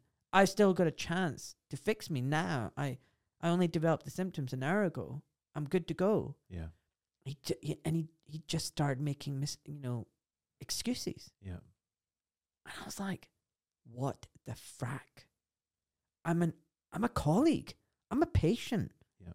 I'm in your profession. I worked with you. And he didn't want to come in. So I had to self-discharge. Get into another taxi and go all the way to King's College neurosurgical unit. And I'm on the phone, desperate, and I asked to speak to the on-call neurosurgeon. And the switchboard go, and who are you? Yeah. And if you're a layperson, they'll tell you to F off. Yep. So I said, I'm an orthopedic surgeon and I've got an urgent referral to make, which is kind of true. Yeah. The referral is me. So this surgeon comes on. It's now like 1 o'clock in the morning. He goes, yeah, hi, can I help you? What is it? I said, this is a very unusual call. I am an orthopedic registrar. This is where I work. Unfortunately, I've got cauda equina. And the surgeon at St. Thomas's doesn't want to operate on me. I'm in a really bad way. I'm fasted. Please, can you decompress my spine? He said, is this a joke? I went, no, this is real. I'm incontinent, can barely walk. And he said, look, just come straight to A&E. I'll be with you shortly. We'll operate on you tonight. Dude, I freaking cried. Oh my God. So That's then tough. I arrive at A&E and they're waiting for me. I didn't have to register, didn't have to go in. They got me in a chair. They wheeled me directly to the MRI unit. Now it's 2 a.m. or something. I got scanned. I saw the surgeon and he went, that's a huge, and beep, huge disc. We're operating on you now. You definitely fasted? I went, yeah, sign here. Blah, blah, blah. I went, I don't care about the risks. Just do it. So I signed the consent form and I got wheeled into theatre, got changed. They put a catheter in me. The anaesthetist was this blonde anaesthetist and she was very attractive. She stood over me, upside down. And at that time I had hair, believe it or not. And she stroked my hair and went, relax. I think the heart monitor was showing I was quite nervous. She went, do you smoke? Do you take any drugs? I went, no. She went, well, you're really going to enjoy this. And she injected something in me. Yeah. And my body just disconnected. And I felt myself just elevate. And then I fell asleep. Yeah. And I woke up. And the nurse was like, do you want a sip of water? I was like, no, I can't. I'm about to have an operation. She went, you had your operation. It's now the morning. I was like, what? And I looked down, I could move my feet. I could feel the catheter. Yeah. And that was great because it was all numb before. I couldn't feel my penis. It was totally numb, frozen. And I took the catheter out. I said to the nurses, can I take the catheter out? And I just stood at the toilet trying to pee and nothing would happen. I was like, oh, sugar. They're going to have to put it back in. And I let the tap run. And eventually I was able to pee very slowly. And the flow wasn't very good. I was like, oh my God, is it ever going to work? But it did. It came back after 6 weeks. What was the moment like when you woke and you were able to feel your feet? Oh, it's amazing. I was so happy. But it doesn't end there. The surgeon then said, I'm a pediatric neurosurgeon. I did this as an emergency. You're going to have to, if you have any problems, see an adult surgeon. I was like, okay, hopefully I'll be fine. Yeah. I went back to work. It's interesting. It's a bit more complicated than this. I had very little sympathy from my surgeons, my consultant at the time, professor, head of training. When I said to him, oh, I've got a problem with my back. I'm in agony. It was like, man up. Yeah. Didn't give a shit. Didn't care. I even showed an MRI that I'd had beforehand saying, look, I've got this massive disc prolapse. I can't help you with your private list. And he just looked at it and went, yeah, that's effing big. All right, go home then. No, hold on. Let me contact the spinal guys. Hey, you should get yourself looked at. Oh, wow, this is huge. It was like, okay, you can't help me with this private list. Yeah, all right, go. Yeah, I'll find someone I can. I'll find someone I can. And this guy's like head of training now. Still, massive guy in orthopedics. He's just like, what the frack? It's sad, isn't it? Because how many other people after you would have probably gone through similar things. So on the ward, when I woke up, there's two other guys with crutches and catheters in. And I was chatting to them. And they're like, wow, your catheter's out. I was like, yeah. We've been told we'll have to have catheters for life. Because it was too late by the time we presented. And they both had cauda equina. They had both cauda equina. And that's the thing, it's time critical. You have to get it done quickly. So, avoid an operation whenever you can, but God damn it, have it when you need it. Yeah. All right? Yeah. Now, the problem that I had is I still had problems in my back and pain. Different. Really agonizing pain. And everywhere I went, they would just say, oh, for God's sake, stop whinging and whining and stop, there's nothing wrong with you and you've had your operation. What's your problem?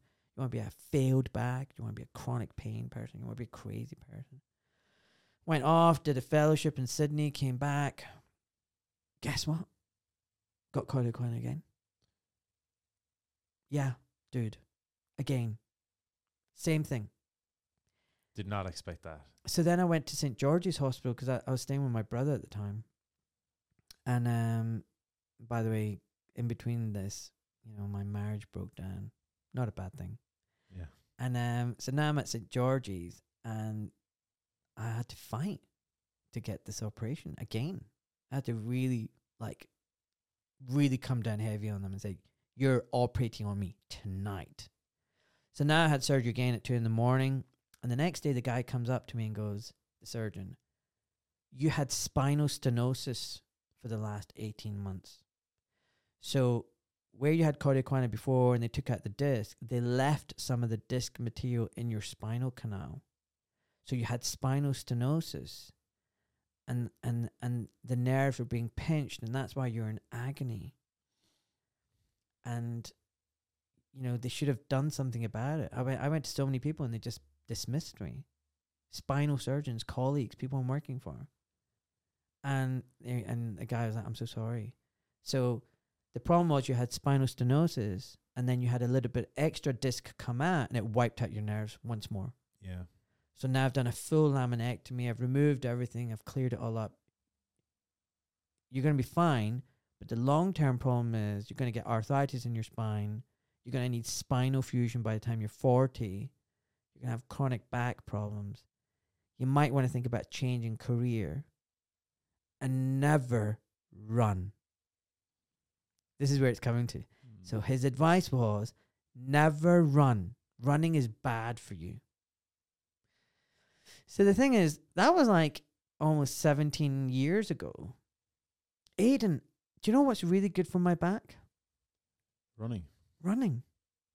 I haven't had a spinal fusion. My back feels bloody good. And I'll say, it's for whatever reason, if I haven't run for 2-3 weeks, that's when my back feels stiff and achy. And I've actually since then, I think I've seen a paper or two which shows that your discs are better hydrated when you run Yep. than if you don't run. So this whole idea that I was told years ago, don't run, was actually really bad advice. Yeah. Anyway, that was a long-winded route to telling you that running is good for your back. Yeah, but I mean, what a story to go through that Códa Coine and be as fit and active as you are now. Twice you went through it. Yeah. I think part of it is like, I don't like people telling me what to do. I think it's really taught me the importance of listening to patients. You know, no matter how crazy someone might seem, actually, even if they are, especially if they're very crazy, you should take them seriously. Because I'll tell you one thing.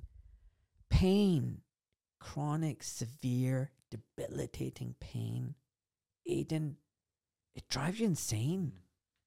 It drives you crazy. And if it stops you doing things, yeah, it can make you angry, it can make you irritable, it can make you depressed. And if a patient comes to you with those kind of symptoms, instead of being upset with them or annoyed with them or frustrated with them, you should show empathy and love and try and help them.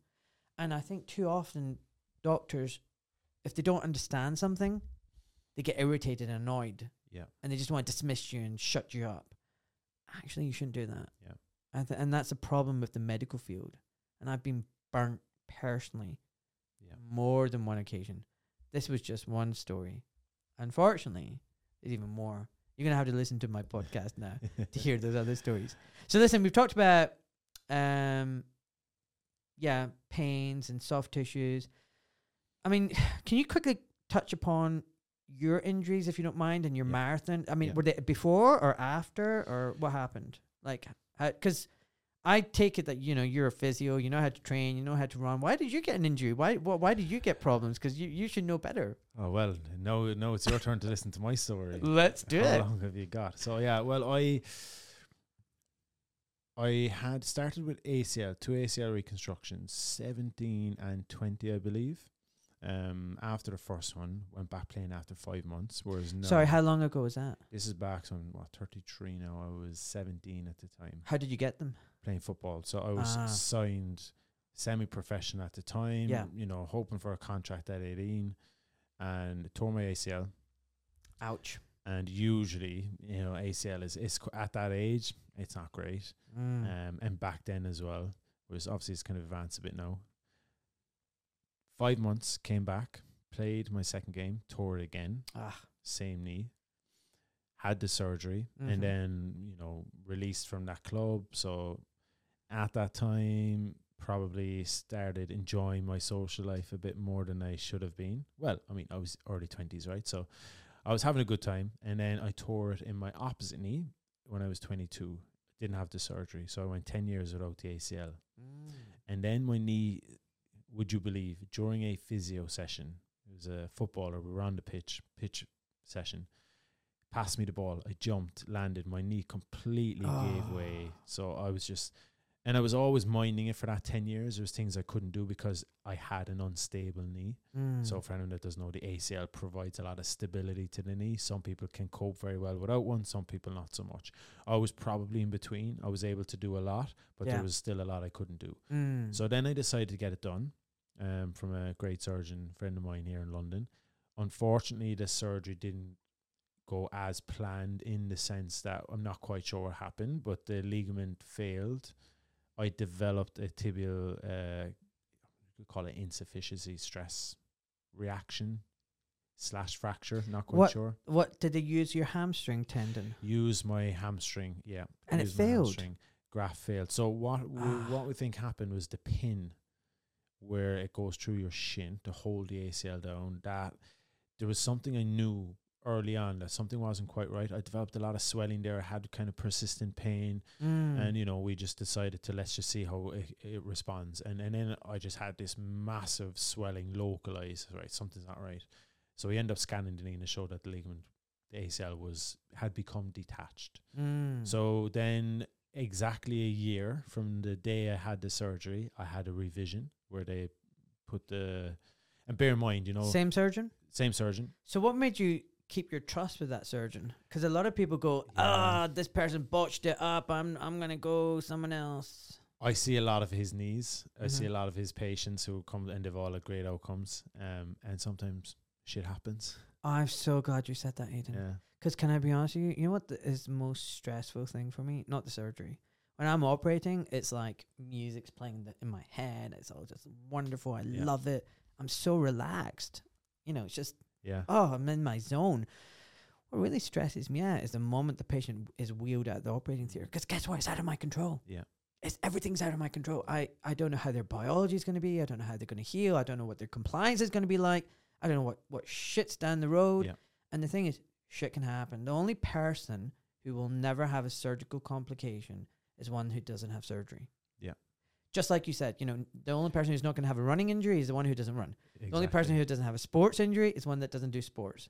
You know, it just comes with the territory, I'm afraid, and it's unpredictable. I think it's really nice that you kept your trust in that surgeon. I didn't question it for a second. Oh, that's really good. I didn't question it for a second. Some people have said, would you not go for a second opinion? Even some, you know, specialist physios. And I was like, not a hope. Because I knew, you know, that person put every, like, you know, it's like when you operate on family. Yeah. It's like, let's warm the theatre up. So who is first. this surgeon? Who is this surgeon if you don't? Sorry, knee surgeon. So Paul Tricka. Paul Tricka. I've heard really good things about him. Amazing. Yeah. I've heard good things about him. Loves his job, like yourself, passionate about it. And yeah, I mean, I've seen so many of his ACLs and not one have I had an issue with, you know, touch wood, all been amazing. So had that Sod's Law, the running physio is the one that has a complication. Yeah. And I guess in amongst all that, I had issues like mentally. I was struggling. I had issues with alcohol. I, you know, finally have ended up giving it up. Oh, good for you. Yeah, I gave it up. I also had, which I don't think not many people know this, but I had a gambling issue, chronic for 10 years. Wow. So whilst I was in the NHS, whilst I was working private practice, I was like there was one point on a daily basis, I was gambling between patients. Oh, wow. It was really bad. But dude, you know, this is a big thing for you to confess, you know, like. Well, I mean, I'm happy speaking about it because that's now been 4 years since I, you know, had a bet, you know, so amazing. 2 years since I've drank. Amazing. And, you know, although there was times where I was at the lowest point that I could possibly be, where I thought at one point there was only one way out. Oh no. And, you know, I knew that there was help out there, so I reached out for help. But through this period, I was still training like a full-time athlete at that time, whilst also working. So I was very high functioning, considering I had a lot of these issues that not many people knew about. My family didn't, but my family knew, like drinking. You know, I could go where I wouldn't drink for 6 weeks, 3-4 months because I was training, and then when I drink, I would just lose control of it. You know, I would just to the point where I wasn't working and I wasn't doing what I wanted to do in my life. So, but that played a part with a lot of the injuries that just kept coming back. So you're like, your brain is very poor at differentiating from physical and psychological stress. Like stress is stress, right? Yeah. So I think that played a big part with all my injuries. And since then, since I've stopped doing all that, and you know, now my life is great, and it genuinely is. Like I don't drink. I still go out and socialize. I have more money now than I ever had when I was gambling. I had freaking nothing. And so now when I had these injuries, I think it was like me not putting my body back together, but it was me repairing myself from the trauma I think that I had physically and mentally for a good 10 years. So I think now come outside of that, had that last knee surgery, and I've been more, I think I had issues with nutrition. You mentioned earlier, like guilt eating. I definitely do that. When I stopped rowing, I was 86 kilos, feeling amazing. And I went up to 100. Like that's quite a big increase. Yeah. I'm now about 93, but I'm still trying to get a little bit lower. Yeah. So I think all of this played a part with the reoccurring injuries, and had that last knee surgery and got into the London Marathon. How long ago was that? That was now coming up to 10 months. Wow. So I had it in July, end of July of last year. So that sounds like a lot for some people, but I know ACLs take a good year to recover from. Yeah, well, with this one, because it takes, so now we would say 9 months to 12 months before you're looking at return to sport. But because it was a revision, we didn't have to drill tunnels into the shin. So it was essentially, I said, look, let's go in, let's have a look. And he said, if I'm in there and I see something, I'm going to do whatever I can to give you the strongest knee possible. I said, fine, providing it's not a graft from, my patella tendon or another hamstring. So we ended up he used like a bit of rope and a button, and the ACL was still there. ACL was still there. It just become detached because the screw failed. So then what we did then was, he pinned the ACL down and it's worked fine. Fantastic. I ran the London Marathon in 3 hours and 50 minutes, 10-minute PB. That's incredible. And I had no knee pain. Wow. 0 knee pain. Wow.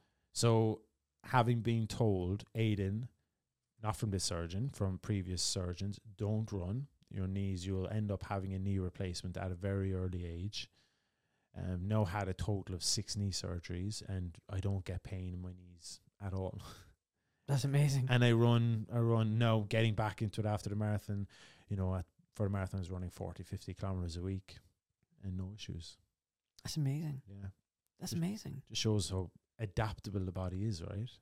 I don't think people realize and appreciate, and I think it's also coming from public health, government, big pharma. Your body's not. You need to boost your immune system. You need to take this and take that, and there's no such thing as natural immunity. I know we're digressing a bit, but I think people don't understand how miraculous the human body is, how resilient it is, how much toxins are thrown at it on a daily basis, and we cleanse ourselves of these toxins. And we're talking about chemicals in the air, in the water, the electromagnetic spectrum, you name it. Yeah.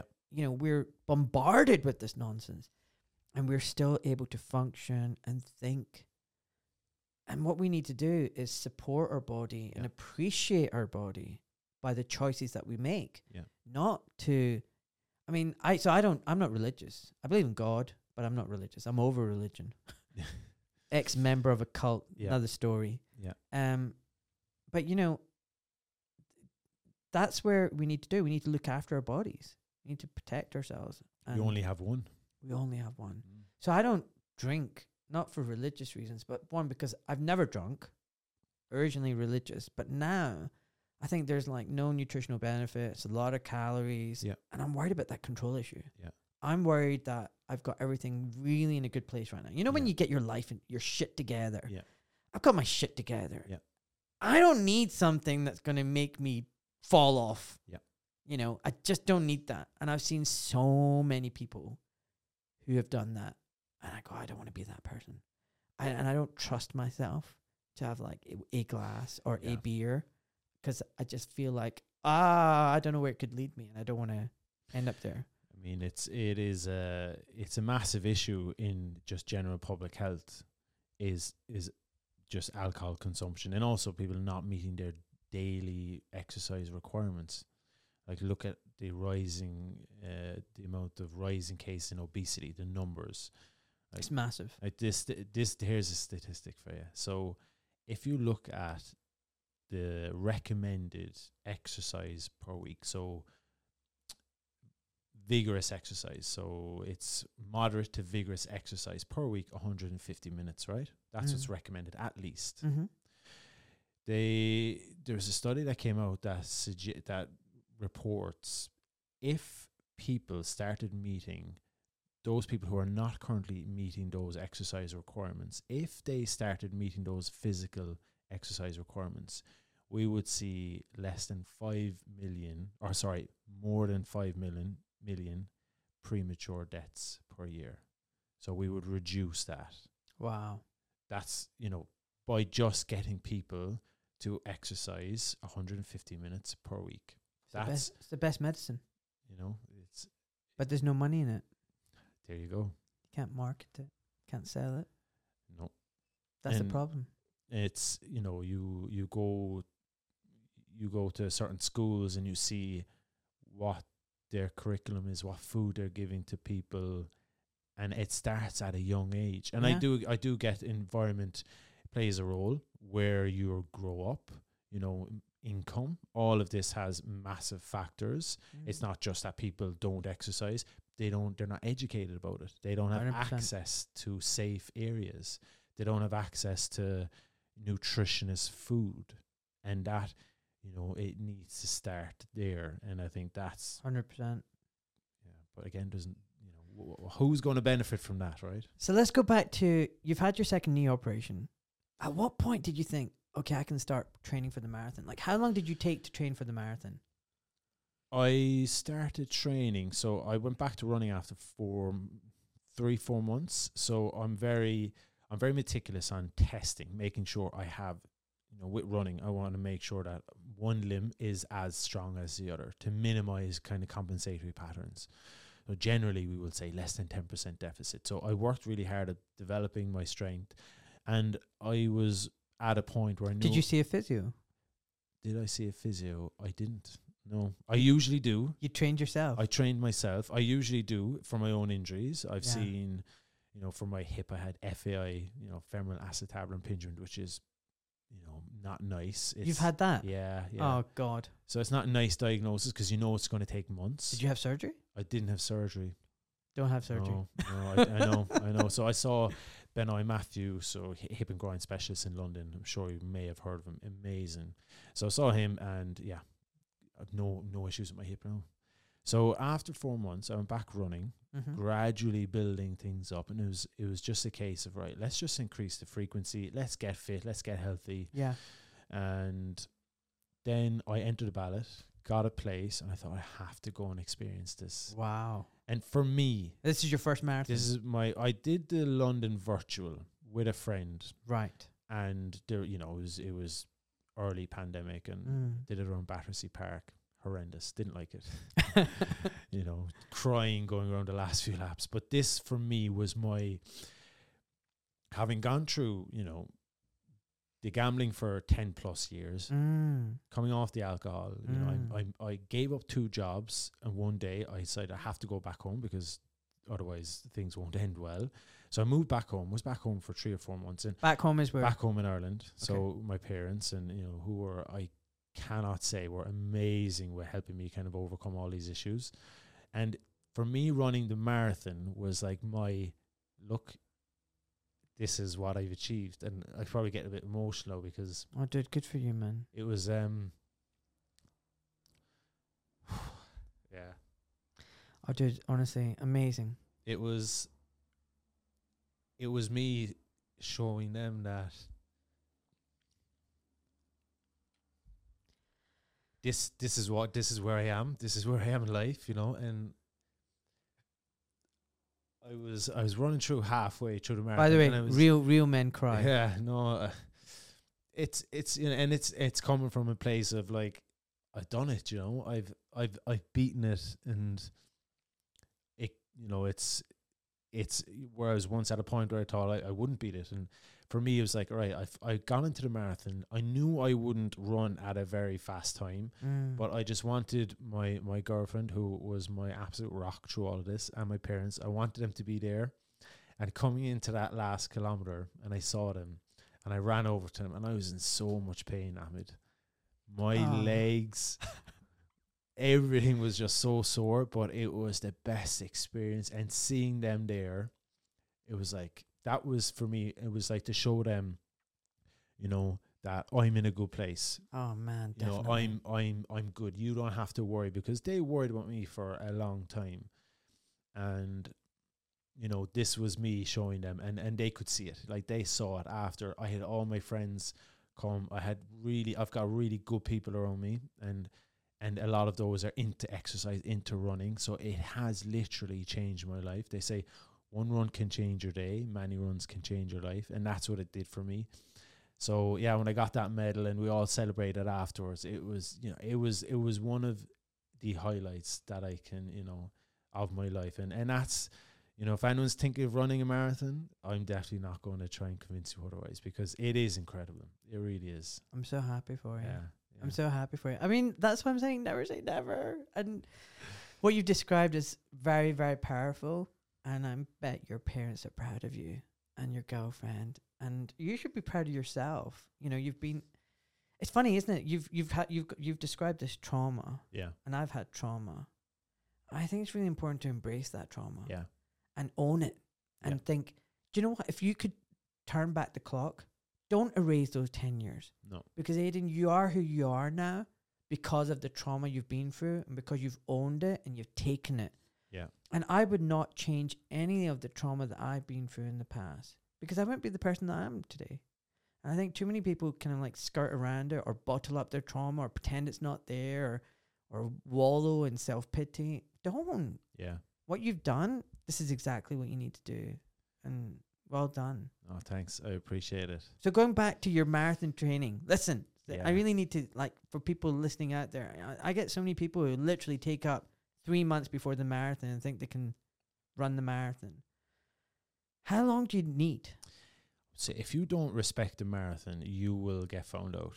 You will. It's 42.2 kilometers. Your body gets put through a lot. You need to prepare for it. Generally speaking, people will say 16-week plan, 12 to 16 week. It needs to be months before that. So you need to, for me, I want to know when someone takes on a marathon that they have the ability to run, let's say 3-4 times a week if they wanted to. If they wanted to do a session that involves a bit of intensity, they're capable of doing it safely.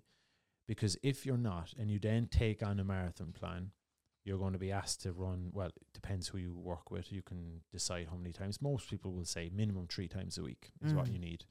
But there might only be running once a week. So you're increasing your frequency, volume, and intensity. And most commonly, you'll see injuries between week 4 to week 10. Because the body is being loaded, it's breaking down, the rate of healing has, or the rate of loading has exceeded the rate of healing. Therefore, you're going to pick up an injury. So that window of 4 to 10 weeks is often, you know, that kind of danger zone, if you like. So if you get beyond that, you're pretty good. You're pretty good. But I would say you need to factor in the strength training as well. Yeah. So you need strength training. You need to be able to sleep. Yeah. And do 3 to 4 runs a week. Yeah. You need a lot of time. It's a big investment. It is. And I think with running, you can get up, right? You can get up in the morning, you can go for your hour run. So that's what I love about it, is if you look at cycling, for example, you know, people go out and they cycle for 3 or 4 hours.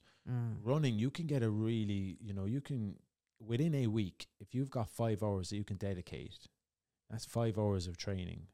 Of course, then is the time of, you've got to get to bed early, you got to prepare yourself, you got to eat well.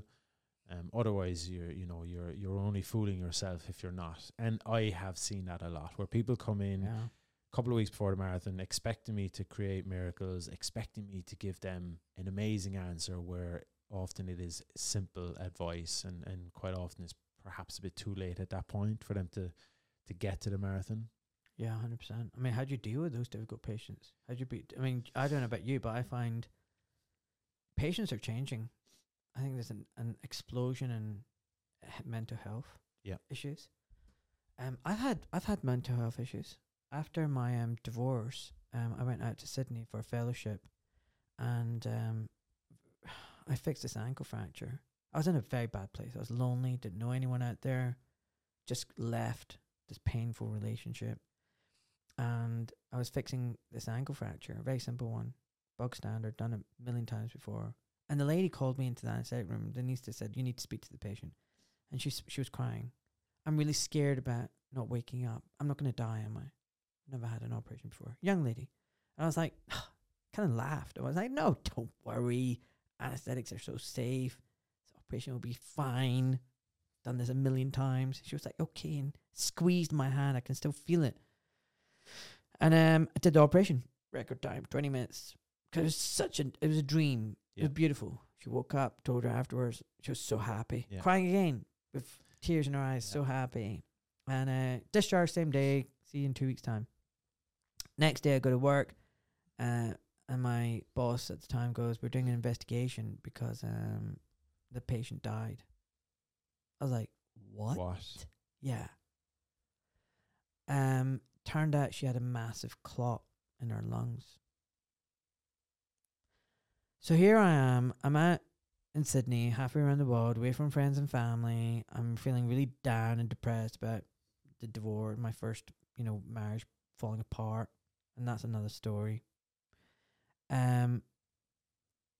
I've just told this patient she's going to be fine. Everything's fine. It's going to be great. She's telling me, please tell me I'm not going to die. No, you're not going to die. She's dead. How long after the surgery? Like literally the next day. And there was an investigation to see if anything could have been done differently, if I did anything wrong. And I was told, no, it's not you. You did everything right. She had some funny genetic predisposition type thing. And that's why she died. But I was having nightmares. I would see her in my dreams every night. Am I going to be okay? Am I going to be okay? And me saying, yeah, you're going to be okay, laughing. You're going to be okay. Yeah. But you're dead. And that whole combination, I got really down. Yeah. And I remember standing at the balcony. I was renting a flat, 5-6 floors up. And I was thinking, I just want to jump. I just want to kill myself. Life is shit. Yeah. I got no money. I got no wife. I hate God. My religion's shit. I just killed a patient. I'm worthless. Hate myself. I want to die. So I reached out to my sisters because I was too chicken. I was too scared to jump. That's the honest truth. Because I was thinking, you know what will happen? I won't even die. I'll end up paralyzed with multiple fractures. Because I'm an orthopedic surgeon, I know how it works. Yeah. I'll end up being in ITU, their fellow. It'll be so embarrassing. I'll have someone wiping my ass.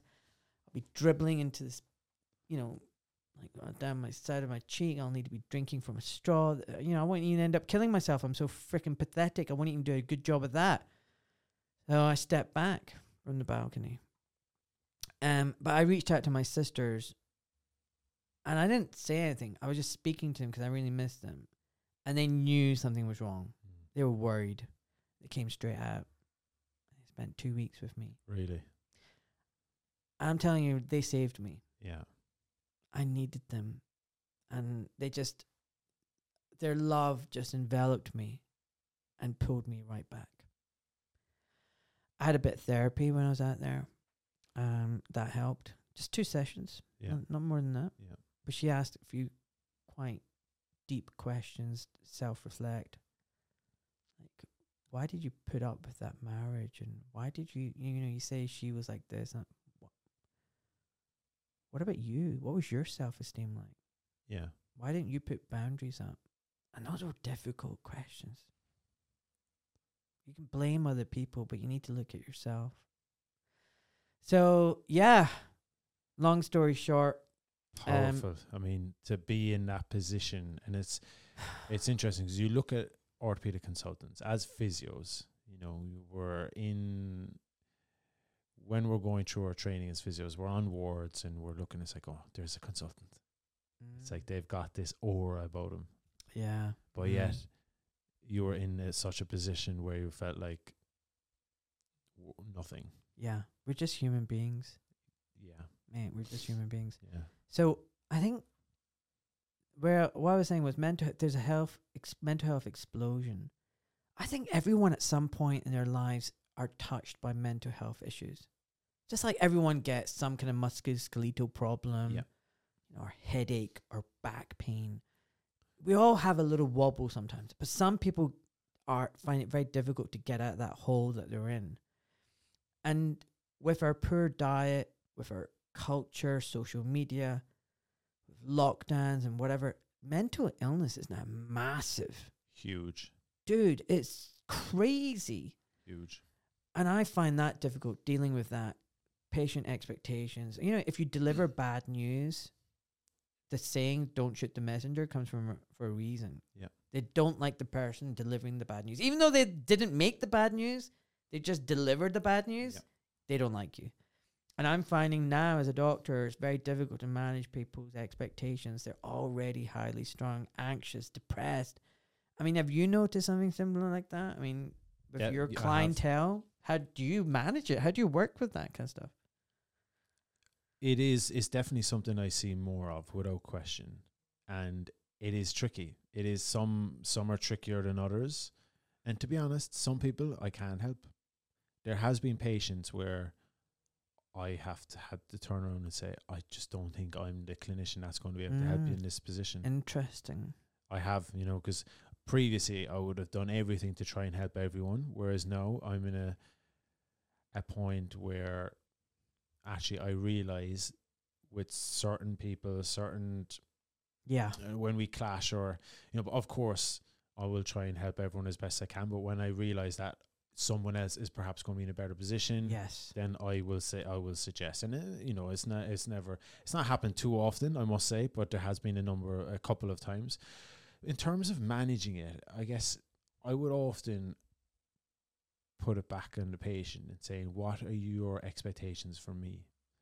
And then it's almost like giving them they'll answer it themselves, and then I would say, look, well, I think that's perhaps maybe a bit unrealistic. This is what we would often see.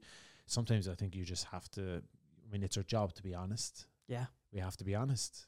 And if it's going to take a bit longer than they expect, then it's just trying to give the positives that we can focus on within that. Because a lot of, I've got some athletes who are trying to get on the GB squad. So they're trying to compete in the Olympics. So if I'm telling them they're out for the next 6 weeks for a certain injury, or 12 weeks with a stress fracture, you have to, if you change nothing changes. We need to do something within your training.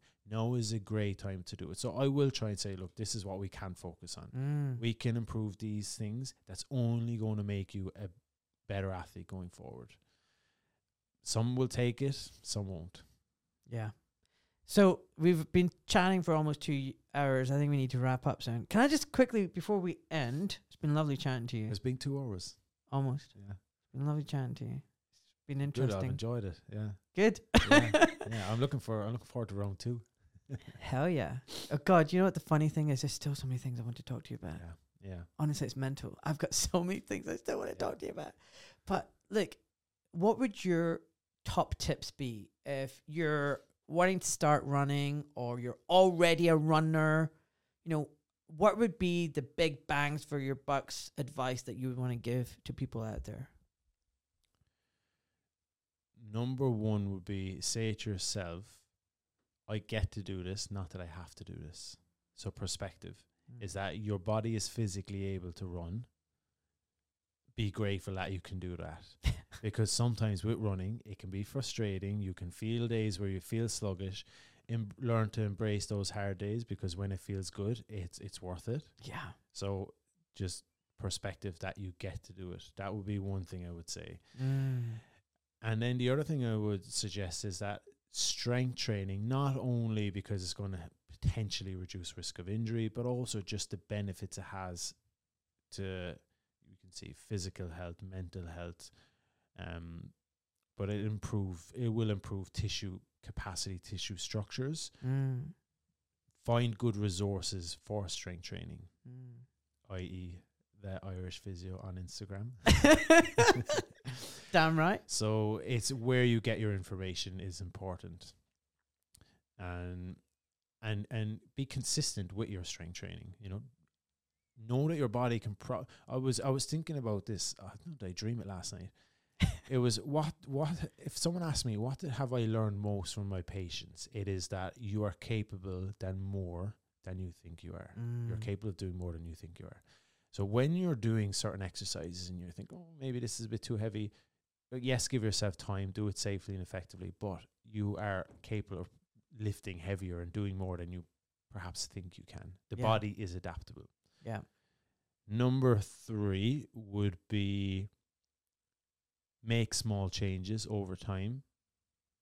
So a lot of injuries are not as a result of overuse, I would say underprepared. So when you see someone taking 6 weeks out because, they're busy, stressed, and then they go back and they try and do what they were doing previously, you've got to give yourself time. So if you're looking at a curve and that curve is, spiking, up and down, just try and have that curve consistent.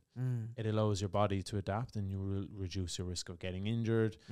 Therefore, you'll maintain the benefits of running by doing things gradually over time. Great. Can I ask you top 3 tips from a foot and ankle consultant? What, running? Yeah. Oh, wow. Pretty much everything you've just said. I would say run to enjoy it. I know a lot of people get obsessed with times and pushing themselves, which is good. It's good to have a goal. Like you've just achieved the London Marathon. You ran that in an amazing time after surgery. That's an amazing achievement. I think for most people, just run for the sake of running and to enjoy it. Don't do nothing but run. Mix it up. Yeah. Do the strength training. Do some other sport as well. You know, have a varied diet of exercise. Yeah. Just as you should have a varied diet of food. You know, most people actually only eat between 12 to 18 different type of foods. It's a very limited food variety. And that's not good for the gut biome. Yeah. You need a very, very varied source of food. We're omnivores. And we should eat seasonally, locally, organic. And equally exercise. You know, exercise to me is like 4 limbs of a chair. You need strength training, you need aerobic work, you need anaerobic work, and you need balance. Yeah. And if you just focus on one limb, well, that's not a very good chair. Yeah. So, you know, if you want to be a strong runner, a good runner, and enjoy your run, because nothing is more beautiful than a pain-free run. Yeah. You're just flying. You feel like a superhero. Do you not feel like a superhero? I do, yeah. You know what I mean? It's a really bizarre thing. I remember a patient of mine telling me when I wasn't a runner, I was like, what the hell are you talking about? But I get it. I get it. It's a flow state, isn't it? Flow. Where you feel like you're Hercules. You got wings in your trainers and you're just flying across the ground. You know, to do that, to have that state, you need to be strong. You need to be thinking about all the other forms of exercise I've just talked about. So aerobic, anaerobic, strength training. And if you don't know how to exercise, watch your videos on Instagram. Maybe think about getting a strength and conditioning coach or physiotherapist like yourself who can put a program together so you know what you're doing. So that personal trainer that I use is a strength coach and a running coach. And what I've done is I've built a mental bank now in my head of something like 50 to 80 exercises. And what I do is every time I exercise, which is about 4 times a week, strength training, I take out 5 to 8. Yeah. And I'll do, upper body, lower body, and mix it up. And it'll be TRX in the garden, medicine ball, kettlebells, farmer carries, Romanian deadlifts, you name it. It'll be something. And then on top of that, it is to do something sociable, some other form of sport. And that's it, to be honest. I mean, I could go on and on. Distance, duration, do everything gradually, don't do anything sudden. I mean, but it's difficult sometimes. So, for example, we're going to Cornwall next week, half term. And where my in-laws live is beautiful. It's on the North Cornwall coast. There's some really nice coastal runs. And guess what? We've got childcare. Yeah. So right now, my wife and I run once a week because I've dedicated a day off work where she's off, I'm off, and we spend quality time together. And one of the things we do is a run. But now we're going to be in Cornwall and we've got grandparents. Yeah. We could pack in 3 runs in 4 days. Yeah. It's tempting on the coast. Are you kidding? It's beautiful, rugged, hilly. So we will go on 3 runs. Yep. But I think the key thing is if you're going to do that, increase the intensity, of frequency of your runs, decrease your intensity. So we will not be going fast. We will be talking. It'll be conversation pace. So we're out there running for the sake of being out and running and enjoying each other's company and the beautiful scenery and being out in nature. It's not going to be some stupid arbitrary time or lap. And it's so that 2 days later we can do that again and not get a stress fracture. Yeah. So I think that's my top tips to people. Love it. Anyway, before we end, tell me about your future plans and then tell me where people can find you. Okay, so future plans. I am part of two very exciting projects at the moment. So I just set up physio running camps. Nice. With Niels, who is part of Trust Me, I'm a Physiotherapist. Okay. And massive platform. And he's based in Netherlands. So we're taking physios. This is my passion. We're taking physios that run out to the French Alps, where I'm going to be delivering only physios. Just physios. Oh wow! So we're staying in an amazing chalet in Morzine this summer. We're taking 20 physios we've got China, Canada, all over the world. We're staying in a chalet. I'll be teaching them a physio running course. So I'm teaching them on treating runners in different injuries. And then in the afternoon, we're going to run. Nice. Yeah. I hate you. And you're going to have great food as well. We've got a chef cooking for us for the full week. Yeah. So it's all catered. And then next year, we're going to Aidan in Kenya. So we're spending 12 nights doing another course. If you ever need someone to come out and lecture about foot injuries, I will absolutely have you. and have case presentations, and I would do a great present. Yeah. You know where to go. 100%. So that's all. I'm putting a lot of time and effort into that at the moment. And the other thing is I'm part of the Alpine Run Project, which was an initiative set up by a very good friend of mine, John McAvoy.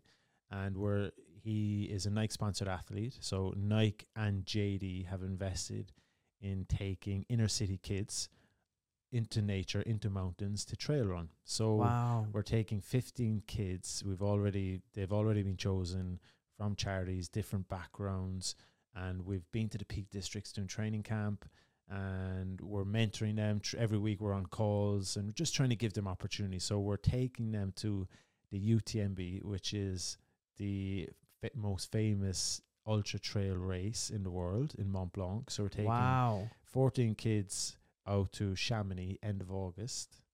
So that's another. I'm there as a physio. Chamonix is beautiful. Yeah, I've never been, so I'm there as a physio to help them, and this is an ongoing project where we're looking to, John and his team are looking to help as many kids as we possibly can. That's amazing. Yeah, and then I've got my physio practice, of course. Okay, where can people find you? People can find me on The Irish Physio or at The Irish Physio on Instagram, and YouTube is The Irish Physio TV.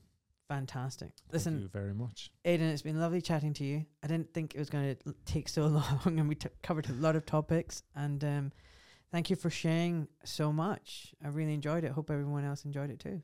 Thanks everyone for listening, and yeah, thanks for having me on. Pleasure. And I'm definitely going to be calling you back, by the way. Pleasure. Okay.